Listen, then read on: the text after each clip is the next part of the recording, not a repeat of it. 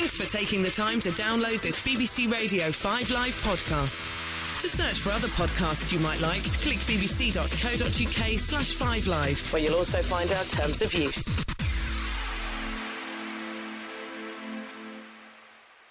And now we start the podcast right as Mark is actually having his lunch. This is going to be a new and exciting development. What's for lunch today? It's a vegetable chili soup, which they were selling downstairs in the canteen. I'm slightly fluey, but there's nothing. Great. Thank you. Oh, thanks for that. There's nothing. Can I go? No, you can can't. I do a remote studio thing? Oh, come on! Like you haven't done shows when you're a little bit under the weather. Well, would you like? I've got some fantastic stuff for your throat. What is it? Oh, my throat's fine. What's the fantastic stuff you've got? Well, if you don't need it, it's fine. Well, what is it anyway? Just in case for future reference. Well, this bit will either be taken out or it won't be. Okay, is it a book? No. These are... No, it's not. Yes, I've just been writing a book about how to get through flu. No, it's actually... Have you actually got it here? Is this like Medical Corner? Yeah. Go on. At Radio 2, I'm next to the Steve Wright studio, next to the Steve Wright production team, and they're constantly getting him stuff, because he's always poorly. Yes, Hab. Anyway, there you go, that's what you need. What is it? Oh, no, I've got them. Oh, okay, fine. Oh, that's fine. Yeah. That's no big deal at all. Puts away drug bag. Yeah. £4. I love the fact that that is what passes for a drug bag in our world. Can I just say that... Jamie Cullum likes them. Likes what? Those, whatever they are? Mm-hmm. Okay. And Tom Jones. So we retweeted a tweet from Susie Dent. Her in Dictionary Corner is how she describes herself. Just found the word emotion in a novel from 1912. Now looking for totes. And then a little bit later on, she tweeted, earlier still, in an NYC Pulp Fiction mag, Everybody's Magazine 1908... talks of actors loving the chance to, quote, emotion. So when we say totes emotion, we're being very, very historical. Antiquated. Yeah, we're not. We're not being down with the kids. We're being down with our forefathers. So does that make it Edwardian? I think that finishes, when did it would. 1906. Hello, Mr. Mayor. How are you feeling, totes emotion and dead amaze? Doesn't sound as though it's the kind of thing you'd expect Lord Grantham to be saying, does it really? Well, apparently there is a historical precedent. Get Julian Fellows on the phone. Let's find out whether he would ever put Totes Emotion into the next series. Because Hugh Bonneville, I saw that shake of the head, by the way, as soon as I looked away. It was a nod of a head, looked away, saw it. I know, that's what he does. Hugh Bonneville is going to be on the show next week. So Lord Grantham is going to be on the show next week. So we need to run all that stuff past him, whether Lord Grantham would ever say Totes Emotion. Is he on talking about Paddington? I imagine so, that being a movie. We're not going to allow him to speak about anything to do with television. Okay, fine. Shall he be discussing Paddington Gate? It's not. I've already sorted it. Turn him on Radio 2. It's fine. Okay, it's all fine. We're going to talk about acting and movies and stuff like that. Okay. I ran out of things. I know. No. Okay. Do you remember last week? I do remember last week. At this stage of the podcast. Despite being 52, I do remember last week. We had a marriage proposal. I'm not 52, I'm 51. I keep lying about my age. Okay, but we're both in our 50s for the moment. Yeah, okay, I'm more new to my 50s than you are. So, I'm still 34, by the way. What, waist? No, 32 waist. 34. You're never a 32 waist. Are you? Yes.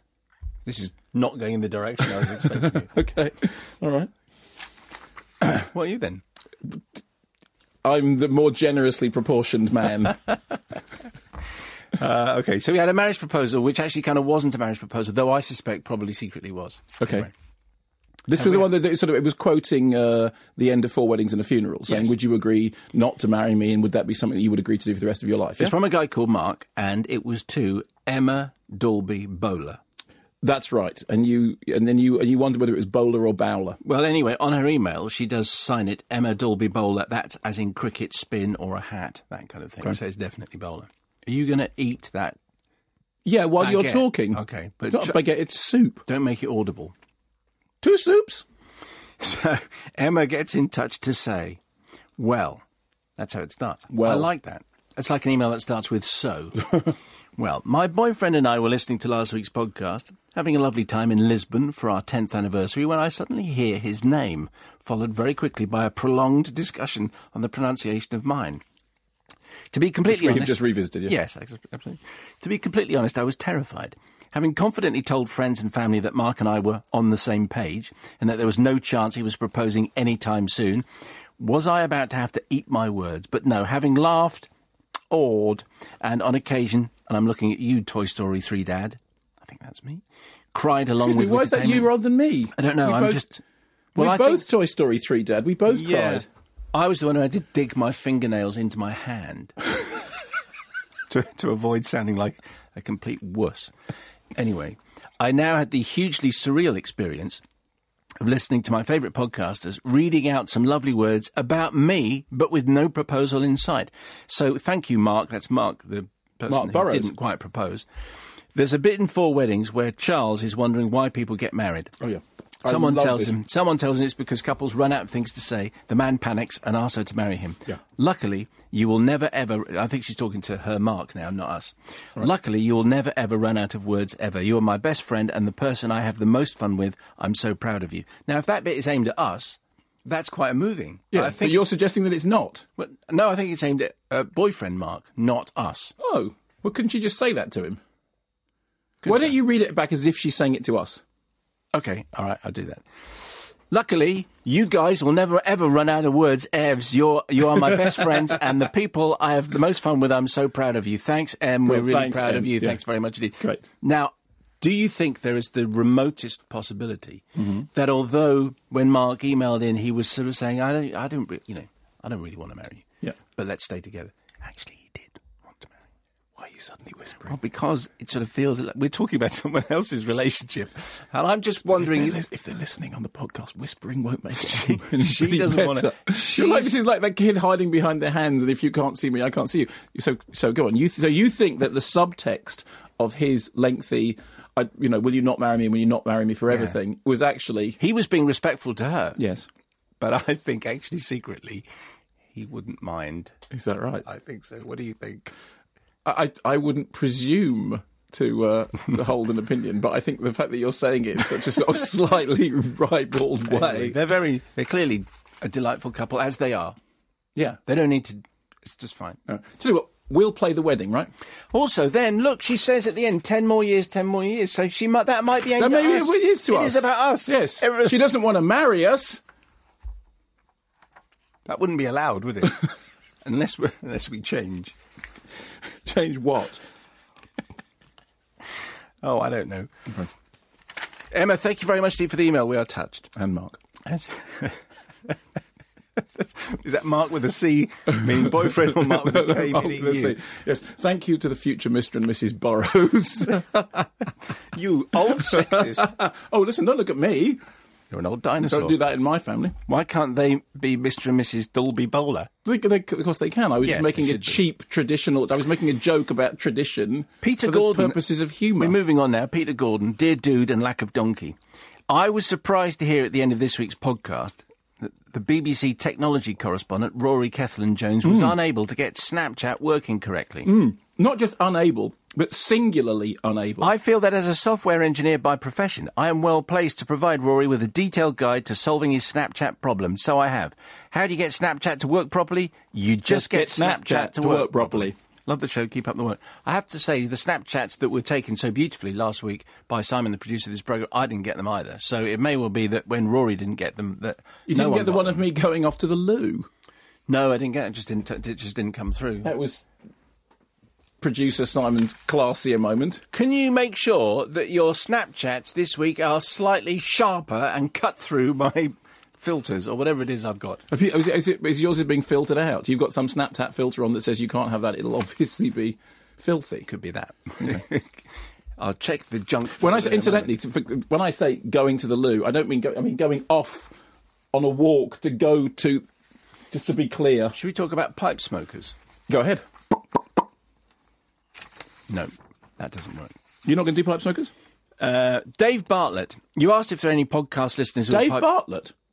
Yes. Do you know him? Not of Shawaddy Waddy. No, that's Bartram. Dave Bartram. Sorry. Former lead singer of Shawaddy Waddy, now their manager. You spelt their name wrong on Twitter. You call them Shawaddy Waddy, but they're Show Waddy Waddy. Like anyone cares. Like I Care, first band I ever saw live.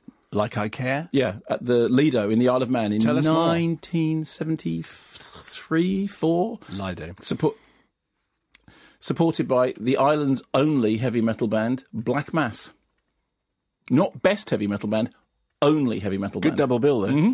Anyway, Dave, who isn't from Schwaddy but is at Road Green in Manchester, you asked if there are any podcasters who were pipe smokers. I am both. What can I do for you?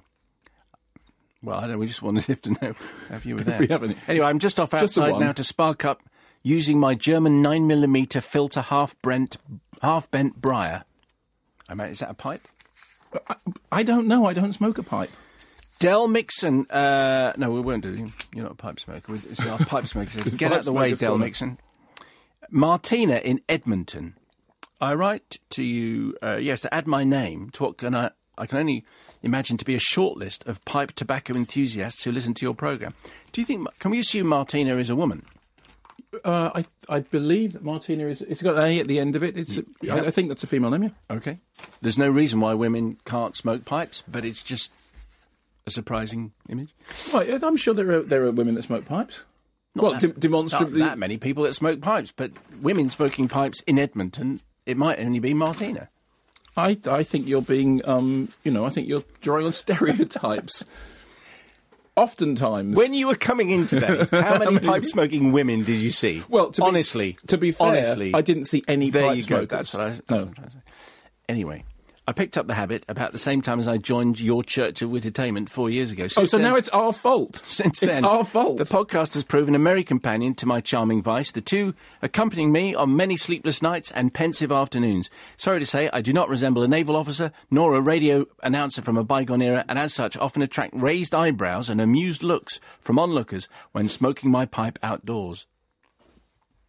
I believe... What? No, I believe that Barry Norman smoked a pipe. Well, I think now.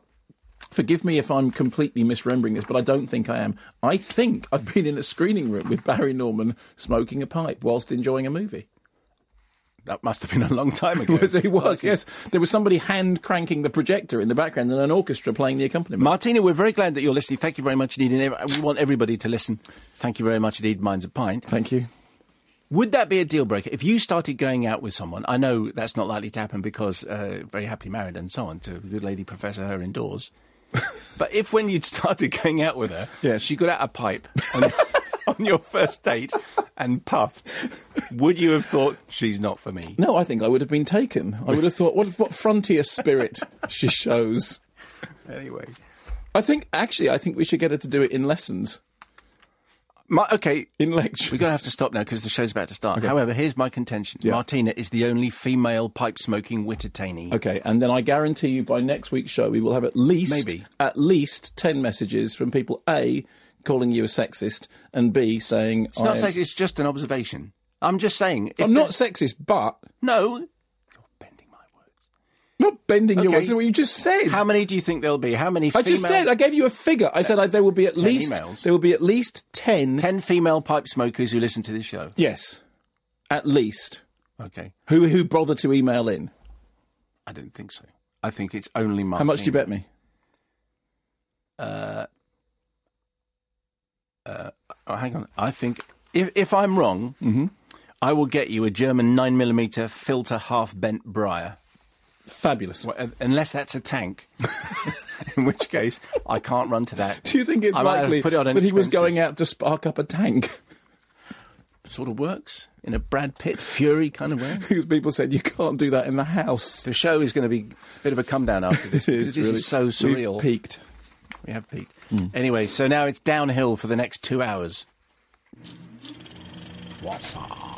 Well, blimey, Charlie, it's that 5 Live thing with flappy hands and Charles Hawtrey talking. It's wittertainment and it's most wittertaining with flappy hands and Charles Hawtrey talking. Let me introduce you to wittertainment. It's a dead amaze accomplishment. If you like two men bickering, it's just the ticket. It's like Test Match Special, but without the cricket. It's the UK's flagship film programme. It might save your life or help you pass an exam, but the humble presenters will rarely gloat because they still don't know who's driving the boat. And that is... Someone has written us a theme tune. I've never thought we've needed a theme tune, but Dave Goody, ex-chief projectionist at the University of Warwick Student Cinema, I think that's quite... Yeah. Oh, there you go. It goes on for about 6 hours. That's the thing. Anyway, he said, I've been a fan of the show for more years than I can remember. However, I feel there's something lacking. You haven't got a theme tune. Barry Norman's film show had the wonderful piano of I Wish I Knew How It Was to Be Free. The Test Match special team have Booker T and the MGs, but the loyal army of Wittertainees don't have anything, unless you count the woman shouting thank you at the start of the podcast. In an attempt to remedy this, I've composed a Wittertainment song, which I humbly submit for your consideration. Anyway, it's very funny, even if it's got a bit too much of Mark in it. So that's your review, is not enough of you. Yeah, so anyway, we've linked... It's on, if you go to our Facebook page, and I think we've linked... If you follow us on Twitter, @Wittertainment, I think it's all there. Is it on Snapchat as well? I don't think it's on... can you link to anything I have from no Snapchat? idea. I don't know. Ask Rory Keckland-Jones. He's useless. Utterly useless. He is absolutely useless. So anyway, welcome to the programme. Mick Jagger's on just after 2:30 talking about the new James Brown biopic, which he is the producer of which he is the producer. There you go. How scary is that? After all these years, I finally corrected correcting yourself. Yes. Now, there is a podcast which goes with this programme, which is available usually soon after we come off air, and it is many people's chosen way of listening to the programme. Yes. And there are some things that we talk about on the podcast which we don't talk about in the rest of the show, so we try and keep them separate. But we've just done part of it. Yes. And one of the things that we were talking about is people who listen to this programme while smoking pipes. Mm-hmm. Of which there are a few. Apparently. Anyway, I just want to bring it from the podcast, haul it. You're crossing the streams. I am. You're crossing the streams. Dragging it into the rest of the show because Martina's email, who listens in Edmonton, not in North London, but in Canada, right, says that she wants to be on the short list of pipe tobacco enthusiasts who listen to this programme. Clearly, we don't condone this. It's a bad thing because it can... make you poorly. So, anyway, so she said... So they should put that on the tin. Yeah. Can make you poorly. She said, I don't resemble a naval officer nor a radio announcer from a bygone era, but I do attract raised eyebrows and amused looks from onlookers when smoking my pipe outdoors. Now, I was just wondering whether Martina is the only woman who smokes a pipe while listening to this show. Is it a small category? Yeah, and I said that I bet you by next week we'll have 10 people emailing in to say that they do, but we'd like to stress... Don't take it up just for us. To impress us. Because anyway, so tobacco in general, not good. I just think that's interesting enough, really, to bring it into the show. Are there any other women who smoke pipes and listen to this show at the same time? Martina, I think she's the only one. What about, is there anyone who goes, ding, with a spittoon? Yeah, the chewy thing, you know. You ever heard that? Remember that song, Chew Tobacco, Rag Number 2? No, Chew Tobacco, Chew Tobacco, double bass line? Number 2, and you go, yeah, anyway, it's fine. Bluegrass songs. So anyway, mayo at bbc.co.uk, 85058, social media, all that. Dear Diamond in the Rough, this is Tom Powell, PhD candidate, still 2 years until I'm on an intellectual par with you two. Best of luck, and I don't mean best of luck to be an intellectual, I mean best of luck with the remaining 2 years of your PhD. As part of my PhD in biochemistry, I have to attend several highly educational and slightly boring conferences throughout the year, the main draw of which is the free lunch. After an incredibly long day suffering through one such conference, I found myself walking home late at night. This is almost like a confession, by the way. Late at night, wrong tune, and felt the need to pop into the shop to pick up a ready meal for a quick tea. We've all been there. As I walked into the generic supermarket, I saw something staring at me from the entrance, something I knew the good doctor would not approve of. It was the DVD for Transformers 4. Already. At the time, I can only assume my brain was thinking something along the lines of, I've had a hard, long day, a silly film about robots hitting each other is just what I need. I decided to purchase it. I knew more fool you. I knew this was a mistake as soon as the checkout lady gave me a slightly disgusted look at the tills. Credit to her. Yeah. When the credits started rolling and my microwavable food had become fully digested, the one thought that came into my head was, this film has no plot. I mean, genuinely no plot at all. In general, I think the term no plot is thrown around too easily. For example, some say Taken has no plot, but in fact, it's about a man who treks across France to save his daughter. Die Hard 4, Pointless, while incredibly silly, is about stopping computer terrorists. However, in the case of Transformers 4... nothing actually happened or made sense for the full 2.5 hours of running time. Despite the robot dinosaurs.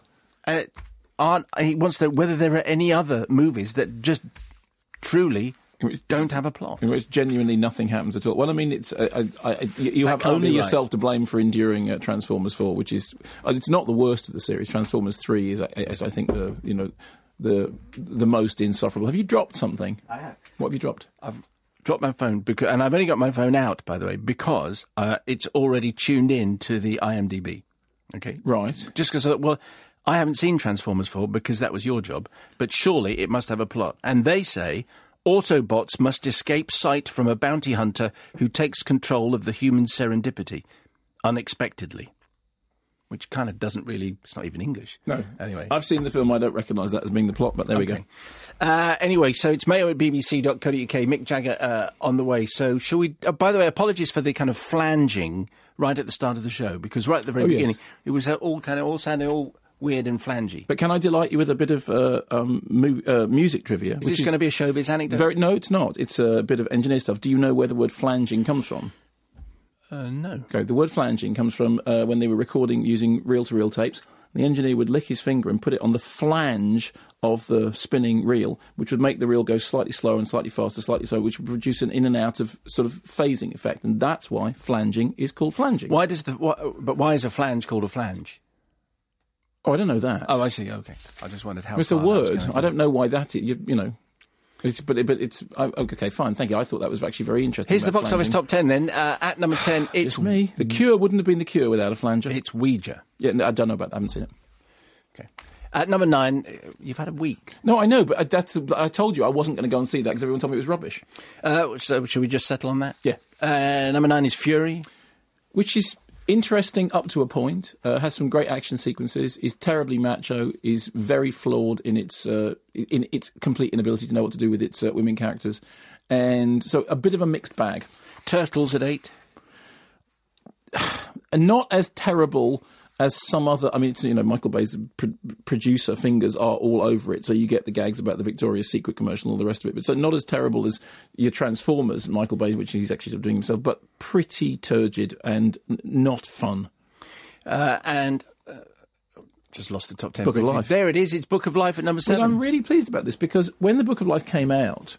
And it was kind of looked like it was going to get lost in the mix. And I think it's a really interesting animation. I love the fact that it, takes the Mexican Day of the Dead and uses that as the basis of its story. I thought that the animation itself was really enchanting and the songs were funny and, very musically literate. And it seems to have done really well.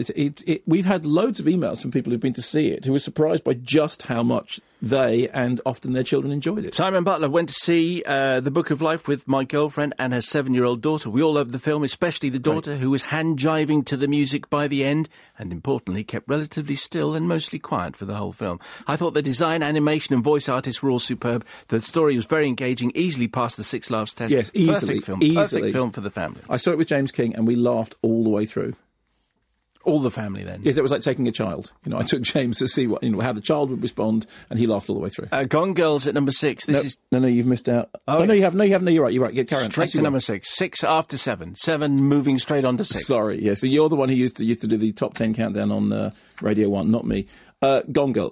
I think you and I both like it very much. I think we have managed to talk about it for the best part of however many months it is now without giving away the crucial plot spoiler, which is quite difficult. I think that it's got a great cast, and I'm very, very surprised that some people have been sniffy about Ben Affleck because I think that what Ben Affleck does in that film is brilliantly slimy. Tom Knox, wheelchair mixed martial artist, MA in European history, first place sack race, St Charles Primary School, 1996, brackets, I didn't have to hop, close brackets. Wow.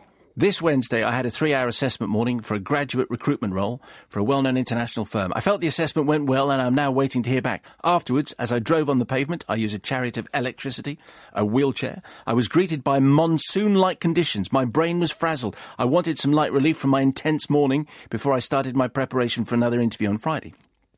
So I quickly checked what was on at my local World of Cine via my generic fruit-based device. There was a showing of Gone Girl beginning in 10 minutes. Can I just ask, would you consider Gone Girl light relief? Not really, no.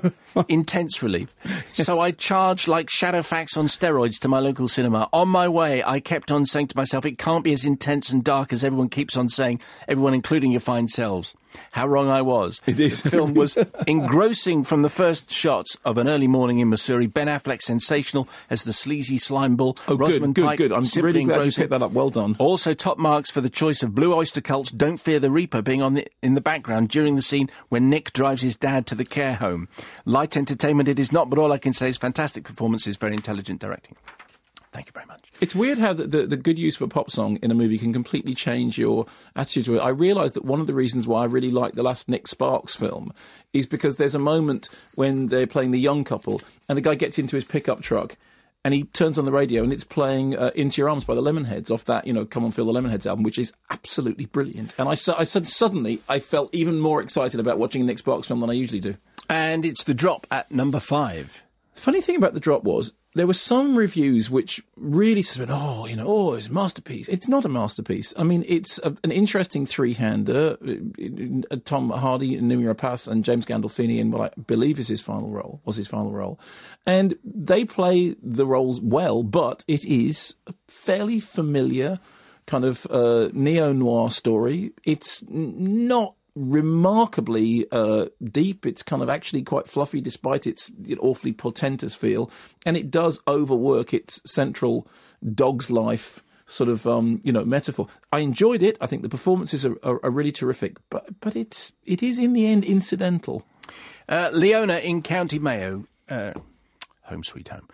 I'm writing to you from the wet and windy wilds indeed, of the west coast of Ireland on a dull and dreary November Saturday. The wet and windy wilds? Yeah. This is my first email. Wuthering Heights.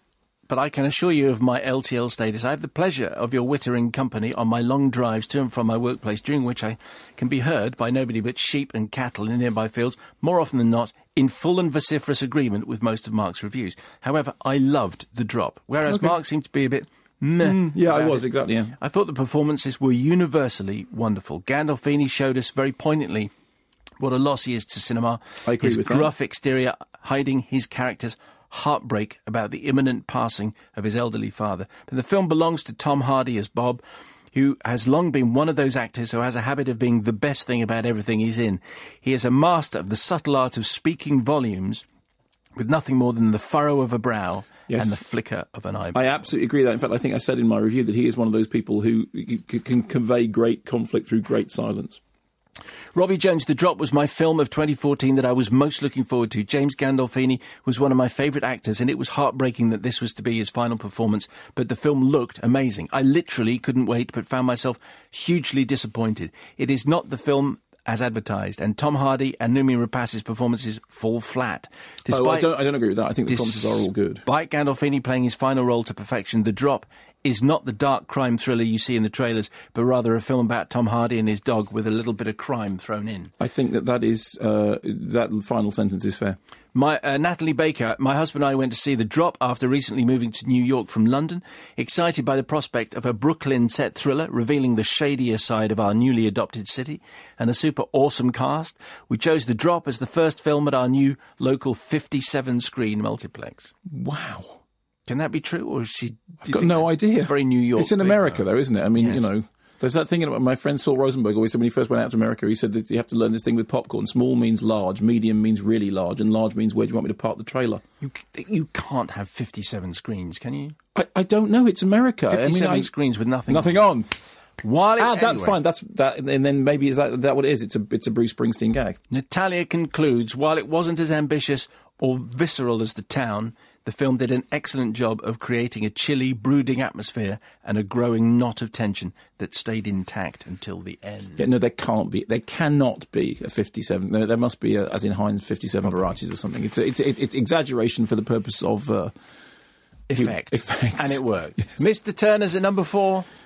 I mean, I think that the battle about this is going to go on. I was talking to Mark Lawson the other day, and he said to me, "Where do you stand on Mr. Turner?" I said, "I'm a big fan," and he wasn't. He didn't like it, and we had a sort of discussion about what we thought were, its flaws and what we thought were its successes. And again, I'm just surprised that people haven't found it funnier. I mean, I watched it with colleagues and we really laughed. And I thought that Tim Spall's performance was magnificent. In fact, I did a blog when in the moment I'd seen it saying, I think he should be up for Best Actor for the for the Oscars, it's such a great performance, and yet many people have not just disliked it, but actively disliked it.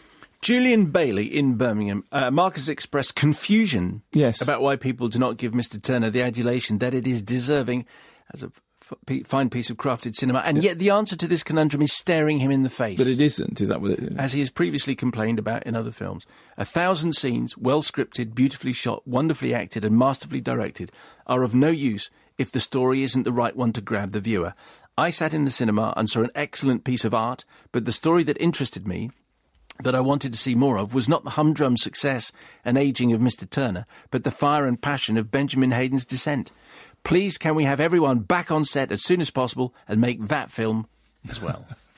Well, that's something that you and I have discussed, isn't it? That I think about. It was always Kim Newman's thing. You watch a movie and you go, yeah, it shouldn't be about him. It should be about that other guy. Or her. So we got Nativity 3, Dude, Where's My Donkey? Straight in at number 3. I mean, I absolutely hated it, and as did most critics. And here's an interesting thing. A fellow film critic brought their daughter to the screening, to the press screening that we saw. And I think all the critics in the room were, waiting to see whether her daughter, laughed and seemed to be enjoying the film. And she didn't. She sat utterly sort of stoically silent all the way through the whole thing. And then we all went away and followed her. He said, it's a really not a good film. Actually, I like the first Nativity. And then afterwards, I asked this fellow film critic, I said, so your daughter didn't enjoy it? He said, oh, no, she did. She really liked it. She thought it was really good fun. I said, but she didn't made a noise. She went, no, but she enjoyed it silently. So there was somebody in that screening who was enjoying it. Here's my email of the week, unless we find a whole secret club of women pipe smokers listening to Whistle Time. Yeah. Jason in Leigh-on-Sea. Last weekend I took my 7-year-old daughter Lily to see Nativity 3, Dude, Where's My Donkey? The day before, I'd been to see Interstellar. One of these films was a sprawling journey between far-fetched scenarios with an incomprehensible finale that was supposedly about the relationship between a daughter and her distant father. Yes. And the other was Interstellar. Yeah, very good, very good. But only one prompted the question, Daddy, why are you covering your face? This was when Martin Clune sang and danced to the theme tune. Yes. Well done, Jason. You win a Cracker Jack pencil. That is brilliant, yeah. Barry in Belfast. We should have some Cracker Jack pencils made. That say Cracker Jack? Or no, they should say Wittertainment. No, I think they should say Cracker Jack. How about a Wittertainment pencil? Is that a good idea? Yeah. Do we have a promotion budget? Can we have that? Somebody wrote in to say that they were in the BBC shop and they were disappointed to find out that there was no Wittertainment merchandise. Yes. No mugs, no tea towels, no T-shirts. A failure of the production team. We need posters, T-shirts. If there was one thing, what would it be? A badge? Mug. A mug. Because that's what people... Yeah, a mug. Your face on one side. And, yes, very good. Barry in Belfast. Dudes, where's the film? If you're reading this, then tragically Nativity 3 has made it into the top 10. Whereas the first had some sort of narrative and a healthy dose of charm to move the slapstick along, this film is devoid of any redeeming features. That the character of Mr. Poppy is the most sensible and explicable part of this car crash says it all. The only thing magical about this whistle-stop nonsensical tour of Coventry, Birmingham, London and New York must surely be the director, who somehow managed to cast a spell over Martin Clune so that he consented to any of it. Clearly the material failed to make the cut for the next set of Dick and Dom sketches on CBeebies, so they decided to put it... I think that's a slur on Dick and Dom. So they lumped it all Bogies is funnier than Nativity. Dare I say it, a franchise that parents are obliged to fund, and that's the serious point. These trips cost money, with refreshments and all that. That is part of a day at the movies, and this film is not worthy of the expense that it inflicts. All associated should be ashamed. Paul, on this, I was dragged to our local cinema by my husband to see Nativity 3. My husband adores Christmas. I came home last week and it looked like Noddy Holder had exploded in our front room.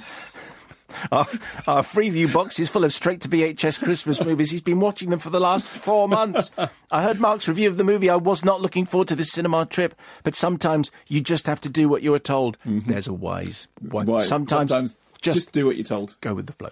OMG, I suppose the best way to describe how bad it was is to tell you that halfway through the film, I turned to my right to see my other half, the Christmas-obsessed person, fast asleep. I nudged him with a self-satisfying grin. There was no way I was enduring this alone. Alone, yeah. Okay. 15 minutes later, he said, "Shall we go home?"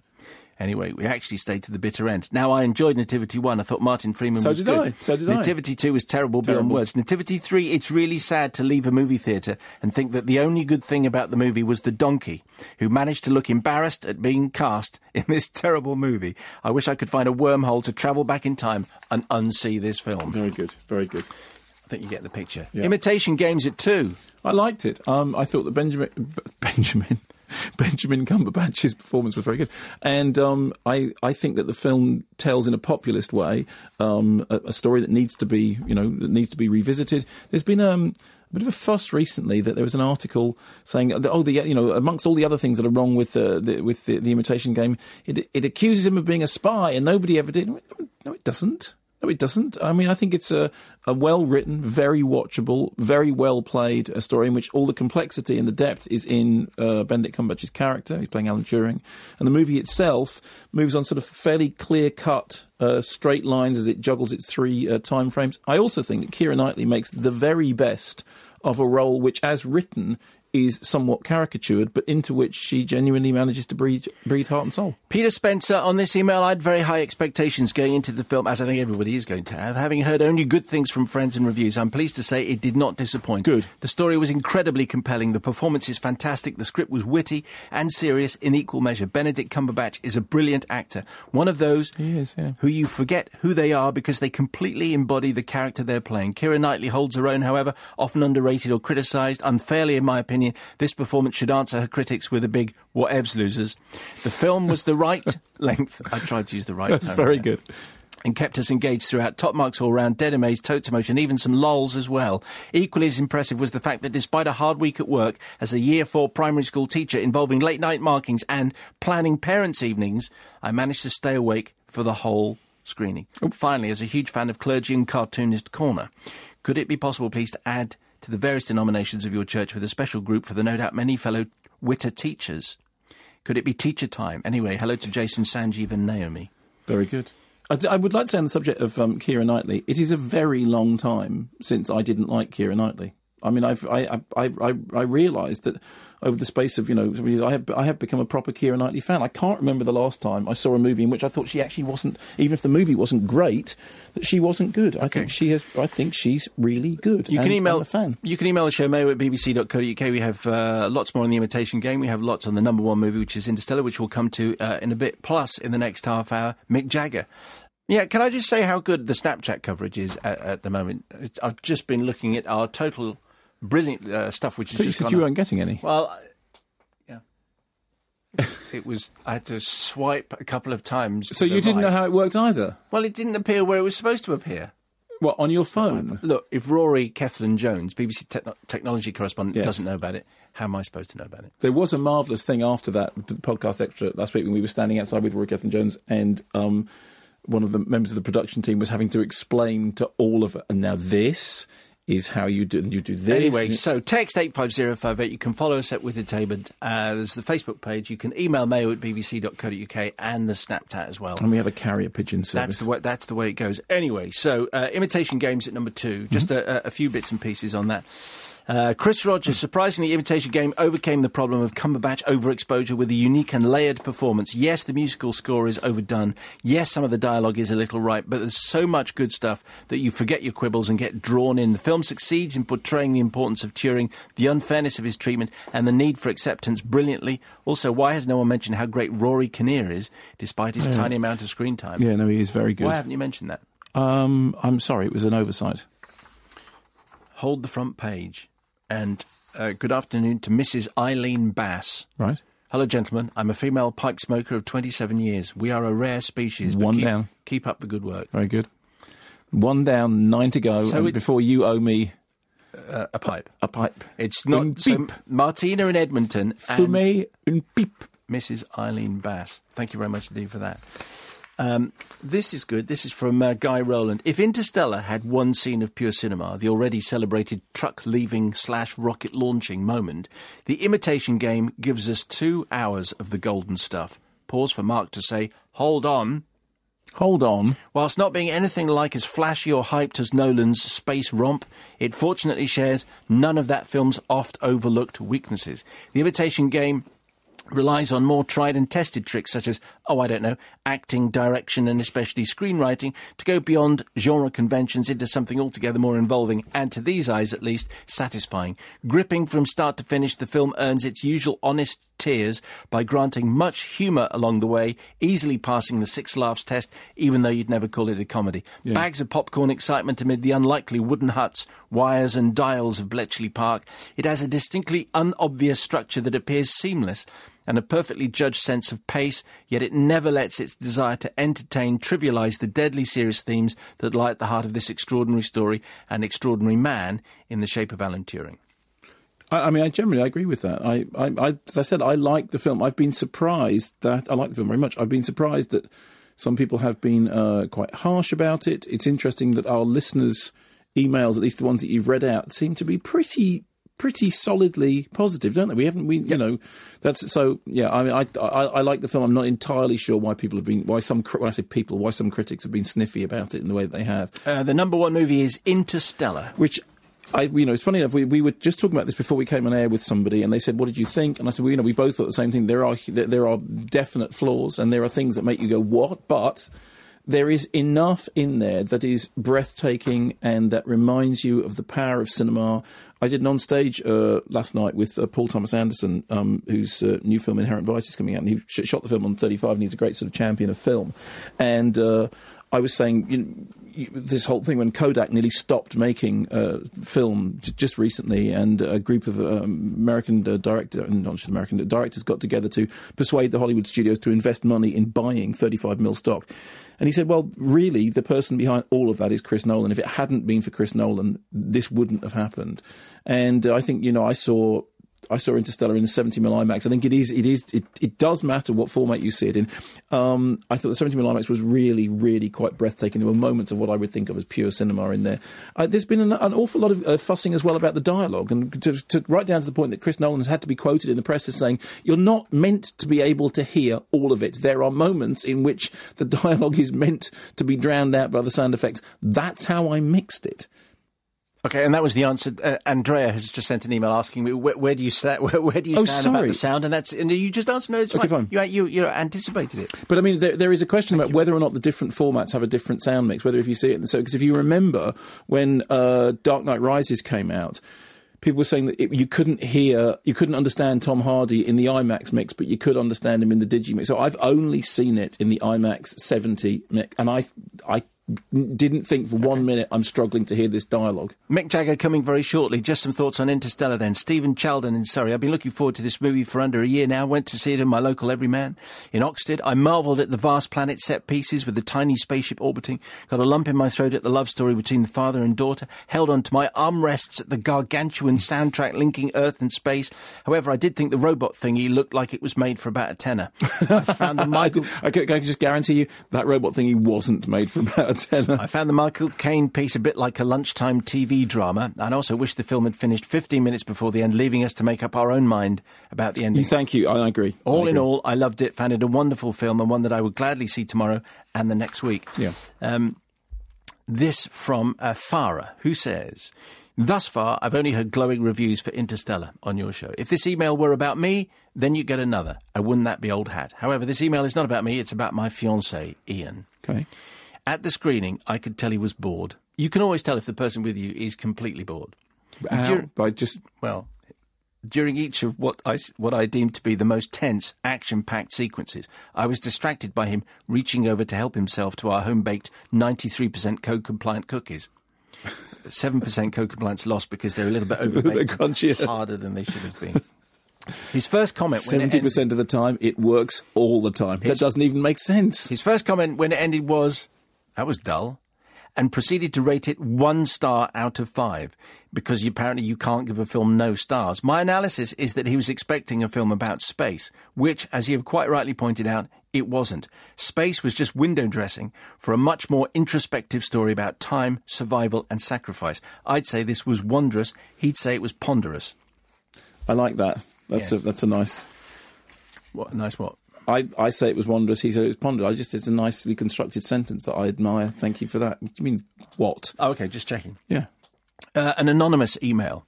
I would like to give my thoughts on Interstellar. I'm a single dad who has had to fight an ex-wife and her family to keep in touch with my daughter.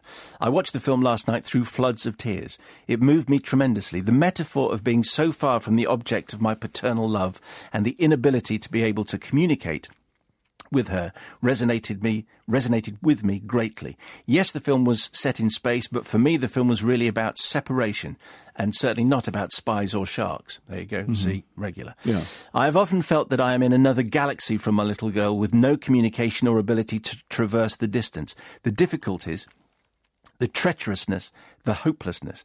It was a perfect cinematic representation of the struggle that I and many other parents have endured post-separation. Please keep my name anonymous. Seriously, last week we had an email from someone who felt that the movie was all really spoke to their bereavement. Yes. And clearly separation is going to, people will react to this in different ways, but I wonder if this anonymous email is going to speak for a number of people. Well, I mean, I would also refer it back to the comparison that I made earlier, which is that it is very, very similar in its theme, in its central theme, to Contact, which, of course, is about Jodie Foster's character, who is separated from the father that she's lost, and all the gazing out into the stars and listening for, order in the chaos is sort of seen as, as her attempting to remake that Bond.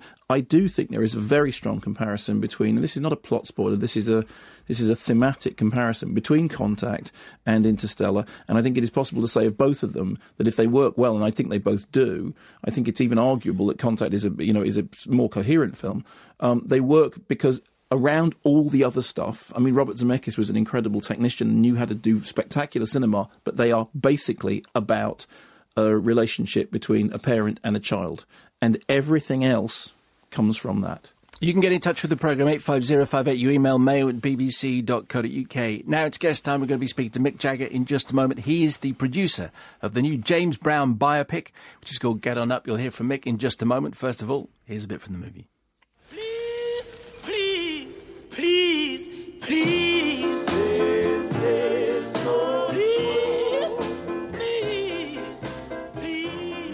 What the hell is this, Ralph? Where is the rest of the song? Right there. Right there? What are you talking about? Right there. He keeps hollering the one word over and over again. Please, please, please what? Please pay my rent? What does he want? Listen, Mr. Nathan, this song... I don't hear any song here, Ralph. A song has verses. You know what I mean? A song has a snappy chorus.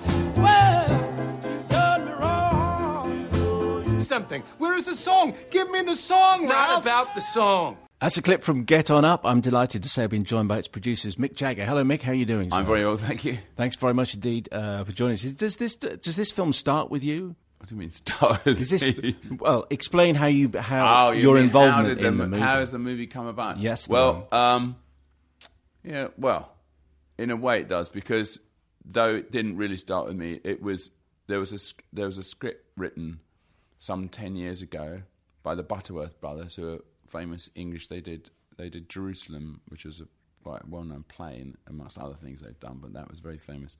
And they wrote it as a kind of labour of love. And the film, it was, they tried to get the film off the ground in Hollywood, and it, for various reasons that I won't bore you with, it didn't. Like a lot of things like this, lots of projects don't happen. And so the script gathered dust and so on. And then a friend of mine came to me and said, I've just acquired the rights for all of James Brown's music. And we worked together on other projects, and he's a huge James Brown fan, this guy. He's called Peter Afterman, and he worked on the movie as well. And he said, would you make a documentary on James Brown? Because I just finished producing the documentary, The Crossfire Hurricane, for the Stones. And so he said, well, I really like that, so would you do a James Brown documentary? And I woke up the next day and said, let's do a feature. And of course, there was this script which I didn't know anything about. So normally these scripts are rubbish. You've been sitting. There's usually a reason they sat there for 10 years. And so I was really pleasantly surprised. And I met up with the Butterworths in London. And then I went back to Brian Grazer, who'd had this earlier involvement in Imagine Films. And I suggested that we partner up and see if we could get this movie off the ground. And there was a lot of toing and froing between different studios that owned, certain rights. And eventually we financed it for the Universal.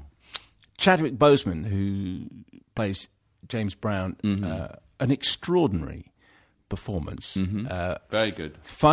Clearly finding the guy who can be James Brown was going to be a tough ask. Yeah.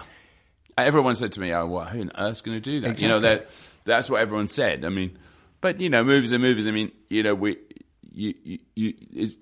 there's always going to be someone that can do a great job, or you are going to create a great job through movie magic, one or the other.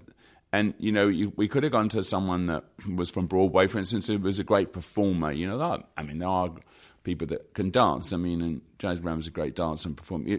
We could have gone to a performer who was also an actor. We went to an actor who wasn't a performer and asked him to perform. And so he had a really quick learning curve, on having to become a performer, because he wasn't a performer. He didn't do Broadway. He hadn't done anything. He'd never been on stage as a singer. Well, why was he asked then? Well, there's several reasons. One, he's a very, very good actor. Secondly, he'd had a big success in America in a movie called 42, which wasn't really released in Europe because, first of all, it's about baseball, which is like not really a big thing in Europe.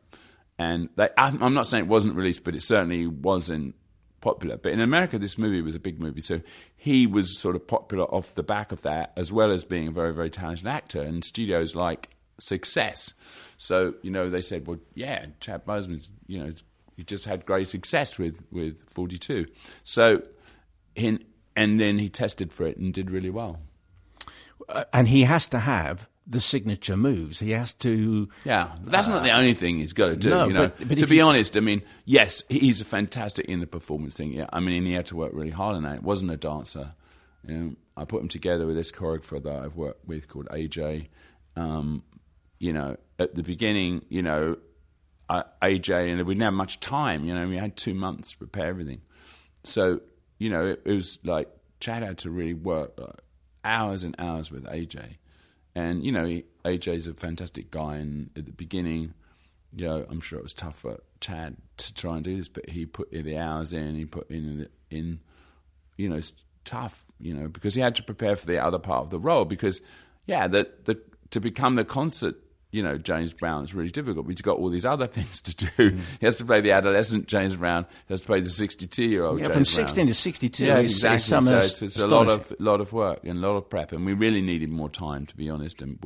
But, I mean, in the end, it didn't matter because it all got done and within the boundaries that we set ourselves. Will people be going to this movie thinking they want to hear James Brown's voice, or will they be expecting to hear Chad sound like? Was that ever a discussion? Because Marion... What do you mean, singing? Yes. I mean, it's James Brown singing in the soundtrack. It is. But was there ever a discussion? So Joaquin Phoenix sang the Johnny Cash songs himself in that biopic. Yeah, that's true. Was that ever Which was a great movie, and he did really well. But I think that that was a big ask to ask him to dance like James Brown and sing as good as James. And I always imagined that we were going to use the original soundtracks. There are moments where Chad actually does sing in a few scenes, but they're not on stage, so to speak. So, no, we're always going to use the original tracks and original voice. And how on earth do you pick the songs? Because the thing is, you come out of the movie and I kind of thought, I think I've heard everything that I was expecting to hear. It sounded better than I ever thought it was going to. Yeah. I mean, but where do you even start, Well, yeah. Well, you start. There's two things for me, There's first, you want to pick your favourites, the best ones, and to some extent the well-known ones. You don't go for only obscures, So there's well-known songs from different periods, though. Having said that, of course, so we start, the early, you got the Try Me, you got the Please, Please, and also when they have to fit into the story, they have to fit into the narrative. It's a bit like a musical theatre, they have to somehow move along with the action too. So. Also we're slightly dictated by the availability of some, the technical quality of some of the remaining recordings. We messed around with, some of the live things we picked because they were the best sounds, and we did some remixing and we did a little bit of sweetening and so on. Not that you'd really, really notice, but to make it really sound good, a really good oral experience with an AU oral, in the theatre, I think, yeah, it was almost as much. You could tell in this in the screening, which is full of critics, they almost got up and danced, a couple of times. That's very good. Do you remember the first time that you ever heard James Brown on the radio or got one of his records?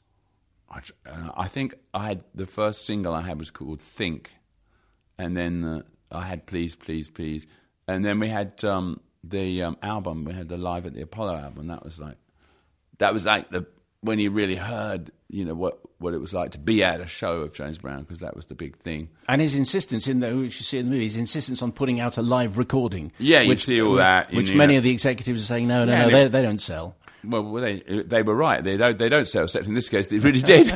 And it was a fantastic result for him. And that record was a huge record, and it stayed on the charts forever. And it was very popular in Britain, and it was popular everywhere. It was an exceptional record, and and I knew it backwards. And so when I went to actually see James Brown for the first time in 1964, I'd already sort of imagined it in my head, the whole record. And all the rap, and it was very similar. When the intro, what James did, and so on, was very similar to the record.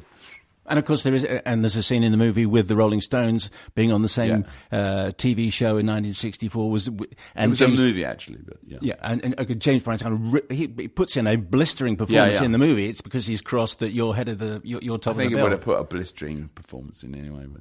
Yeah, I think it's a lot. It's a good drama, but yes. I'm not sure how annoyed he really was. There's that photograph of him and me talking. We look very affable. My other favorite, one of the favorite bits in the movie is you see. I think it's like when he's 10 or 11, and he wanders into a kind of crazy gospel Pentecostal service, and the preacher is putting in like a barnstorming show, and there's that moment where it cuts back to the young James Brown. He's thinking, okay, I can do this. Yeah. I want to do this too, because the inspiration for a lot of his work is from the church, like Little Richard, like a lot of people, Sam Cooke and so on. So the inspiration for being, a singer like that, or that kind of music, and to some extent that kind of audience participation and the sign to and throwing and call and response and all those things comes from the church. Do you think if there'd been a church like that when you were 10 years old in Dartford and you'd wandered in, do you think... I don't suppose there was anything that was remotely... There wasn't, no. So I think that's a really theoretical question. No. Ever been to a service like that? That's an astonishing... Of course I have, astonishing show that he puts. Yeah, I've been. Yeah. And were the moves there? Were the moves on stage still? In the church? Yeah, from the preacher.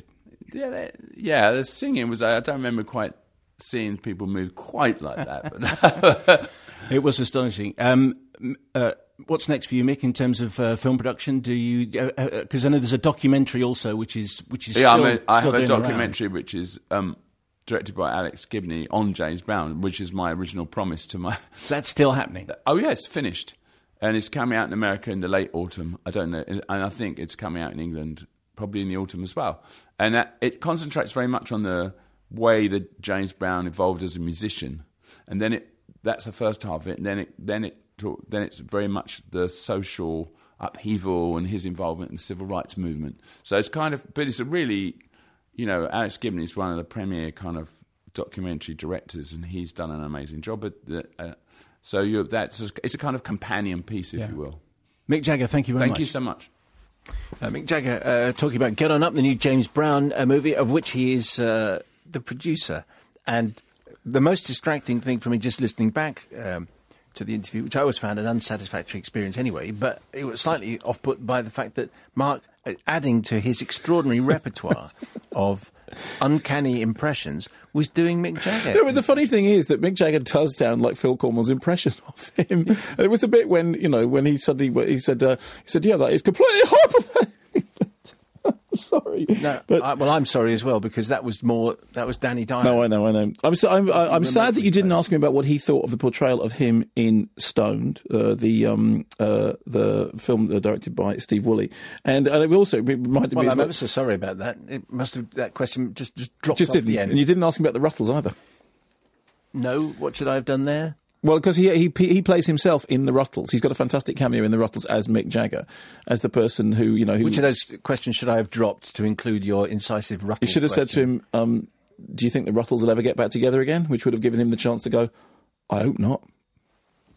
Never mind. Okay, I'll make a note of that. So next time, and we could, of course, discuss Martin Scorsese and everything else, but for some reason, it didn't quite happen like that. So you'll hear Mark's review of Get On Up in just a few moments' time after the news, sport, travel and weather. However, coming up in our final hour, reviews of these films. Hunger Games, Mockingjay Part 1, My Old Lady, The Homesman, Winter Sleep, What We Do in the Shadows, and more. Your contributions to mayo@bbc.co.uk, or you can text 85058. This is 5 Live. Good afternoon, and in this hour we're going to do some Mockingjay correspondence and Mark's review coming up in just a moment. Also what he thought of Get On Up, the new James Brown biopic. You just heard Mick Jagger talking about that. We've only got one woman who smokes a pipe while listening to the programme. One in one in Canada. Day one. And one in the UK. Two. That's two now. There's one new one and one... Yeah, 10 in total. That's 2. Andrea Carnevali. The only advantage of being stuck at home with a nasty flu while shivering with fever is being able to follow the show live with the added bonus of the video feed. However, I'm slightly distracted. Not much of a bonus. By strange details. Why is Simon's microphone facing up and Mark's microphone facing down? Is that the reason for Mark sounding more high-pitched? It's the other way around. Your microphone is facing down and my microphone is facing up. You spotted that? I have spotted that. Andrea is clearly sicker than he thinks. Is he watching in Australia? Who knows?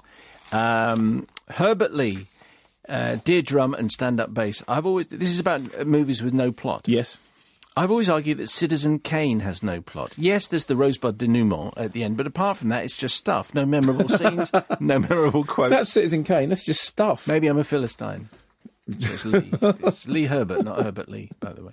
Yeah. Nigel in Edinburgh. One of my favourite films has no plot. It's Richard Linklater's Dazed and Confused. Yeah. This is going to appear on anyone's list of all-time greats, but I've always loved the feeling of being carried along on a rather untidy end-of-term party in Middle America somewhere in the 70s. Nothing much happens, nothing is resolved, and there are fewer twists than a pack of dried spaghetti. The soundtrack is great, and there are hardly any famous people in it, and so much the better.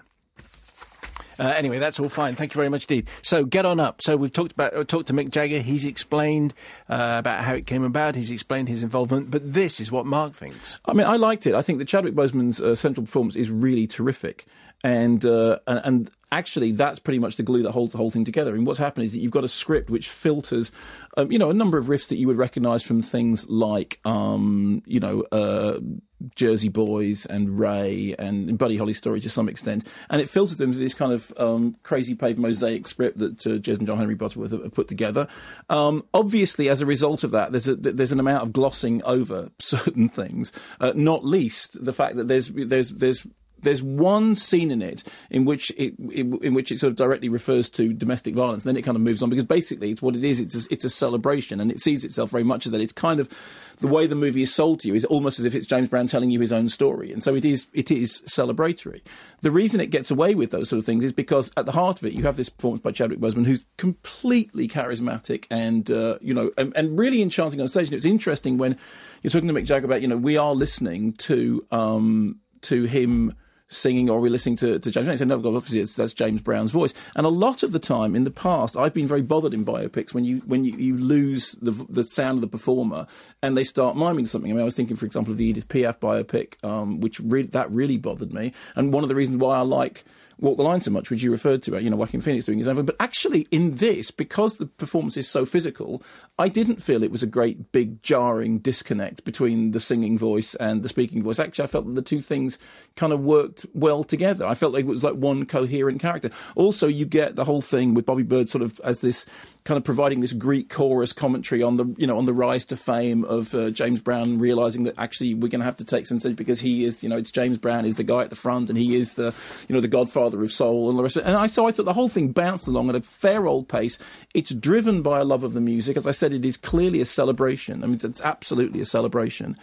And it works because it's got this great big sort of, pounding central performance, which does give you a sense of the charisma of Brown. It's a very, very hard task to say to somebody, go out there and do a convincing impression. I mean, not just an impression, do a convincing performance of what it is that James Brown would do on stage. And I think the movie managed to do it. I think if it had a weaker central performance, the flaws that the film may have would be much more glaring. But the fact that it doesn't, the fact that actually that central performance is so terrific, carries it through. Yes, and I entirely agree about who's doing the vocals, because if you go... It may well be that you're slightly concerned that having seen Postman Pat, voiced by Stephen Mangan, but then when he opens its mouth, it's Ronan Keating. Yeah. You might think, are we going to have a Postman Pat Ronan Keating moment? To which the answer is, no, you don't.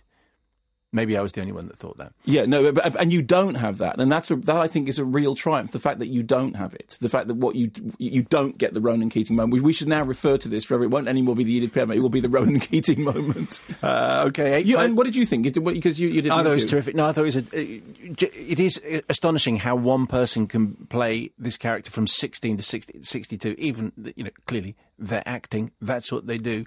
You wouldn't have thought anyone could have inhabited the character like that, but it's an extraordinary performance. This from Michael Brooks. As a well-rounded musical biopic, Get On Up works on several levels but fails equally on others. Brown himself is played with real style and panache by Chadwick Boseman, skilled dancer. He really is. Adept performer.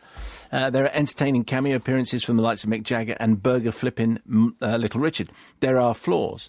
The structure is far too shapeless, with some events jumbled around out of sequence quite needlessly. Sorry, Karen. Which after a while has a tendency to jar. In trying to squeeze Brown's life into 139 minutes, there are rafts of key sequences that are either paid casual lip service to or otherwise left out entirely. As a result of the film's accelerated pace, it casts, intentionally or not, a very sympathetic gloss over Brown's unavoidably complex character. His well-attested to musical genius is counterweighted by his self-serving narcissism, his drug abuse and his mistreatment of bandmates and partners. Yes. To its credit, Get On Up doesn't shy away entirely from these complexities, yet with the fast pace and vaulting ambition to turn the film into a bloated Scorsese-like epic, it is unable to address them comprehensively enough to feel like it's really getting under the skin of Brown as a character, whilst never reaching the heights of other recent musical biopics like Control or Behind the Candelabra. Get On Up is an entertaining, if frustratingly flawed portrayal of the difficult and electrifying godfather of soul. Did you find it frustratingly flawed?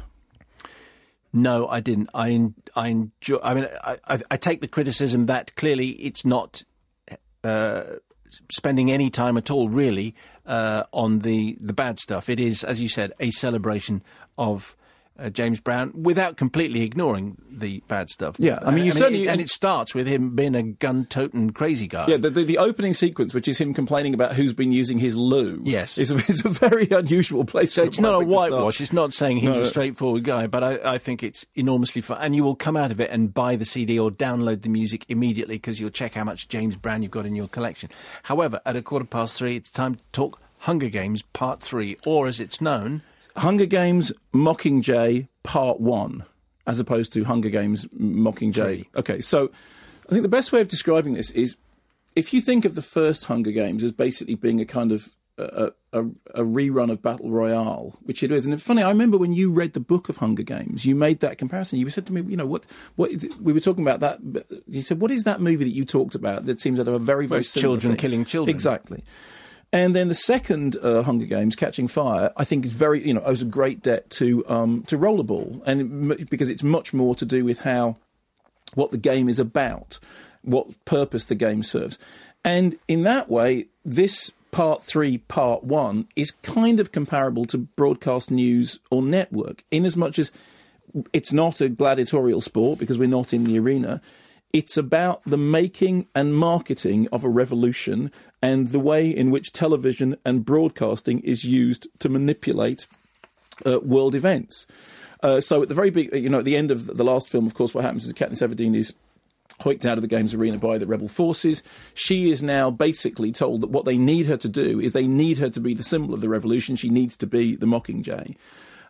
She demands that they get back Peter, and once again, sort of one of the weaker elements of the story is that three-way love triangle, although that's partly because the story isn't really about that. In fact, what's happened to Peter is that Peter is now being held by the Capitol, where he is used for their own propaganda video. So on the one hand, you have Katniss being dressed up in sort of combat chic black and told to act like Joan of Arc so they can make propaganda videos, or propos as they call them. On the other hand, you have the Capitol doing these interviews with Peter as a sort of, as a countermeasure. Here's a clip. There has been rampant speculation about what really happened in the Quarter Quell. And here, to shed a little light on the subject for us, is a very special guest. Please welcome Mr. Peter Millar. Peter, a lot of people feel as though they are in the dark. Yeah, I know how they feel.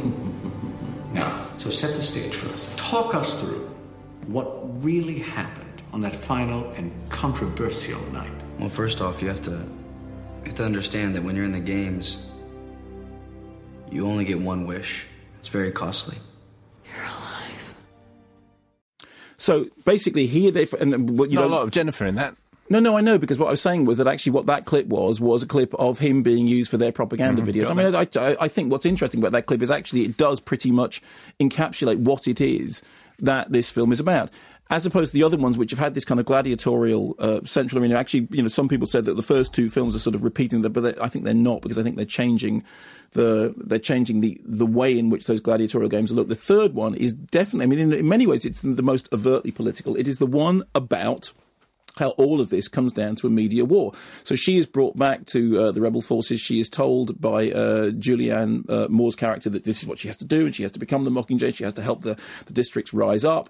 And Philip Seymour Hoffman's character is the person who's behind all this, the sort of the games maker turned kingmaker who's involved in designing. It's all about a media war. Now, there are obviously problems dramatically in that it is less dramatically even than the previous instalments. I think there's no question about that. However, because you haven't got the gladiator games, what you have to have is a couple of raids and some action sequences which sort of fill that gap. But what you've largely got in this is something which is much more kind of overtly a discussion about the televising of a conflict and the way in which it's all to do with supremacy of the airwaves and the way in which it's all to do with the marketing and the creation of an idea. Because really what the film is about people taking symbols and using them to convince people that their argument is right. There are also very, very explicit parallels being drawn between Donald Sutherland's President Snow and between Julianne Moore. The rebel leader is using Katniss Everdeen in the same way that President Snow has used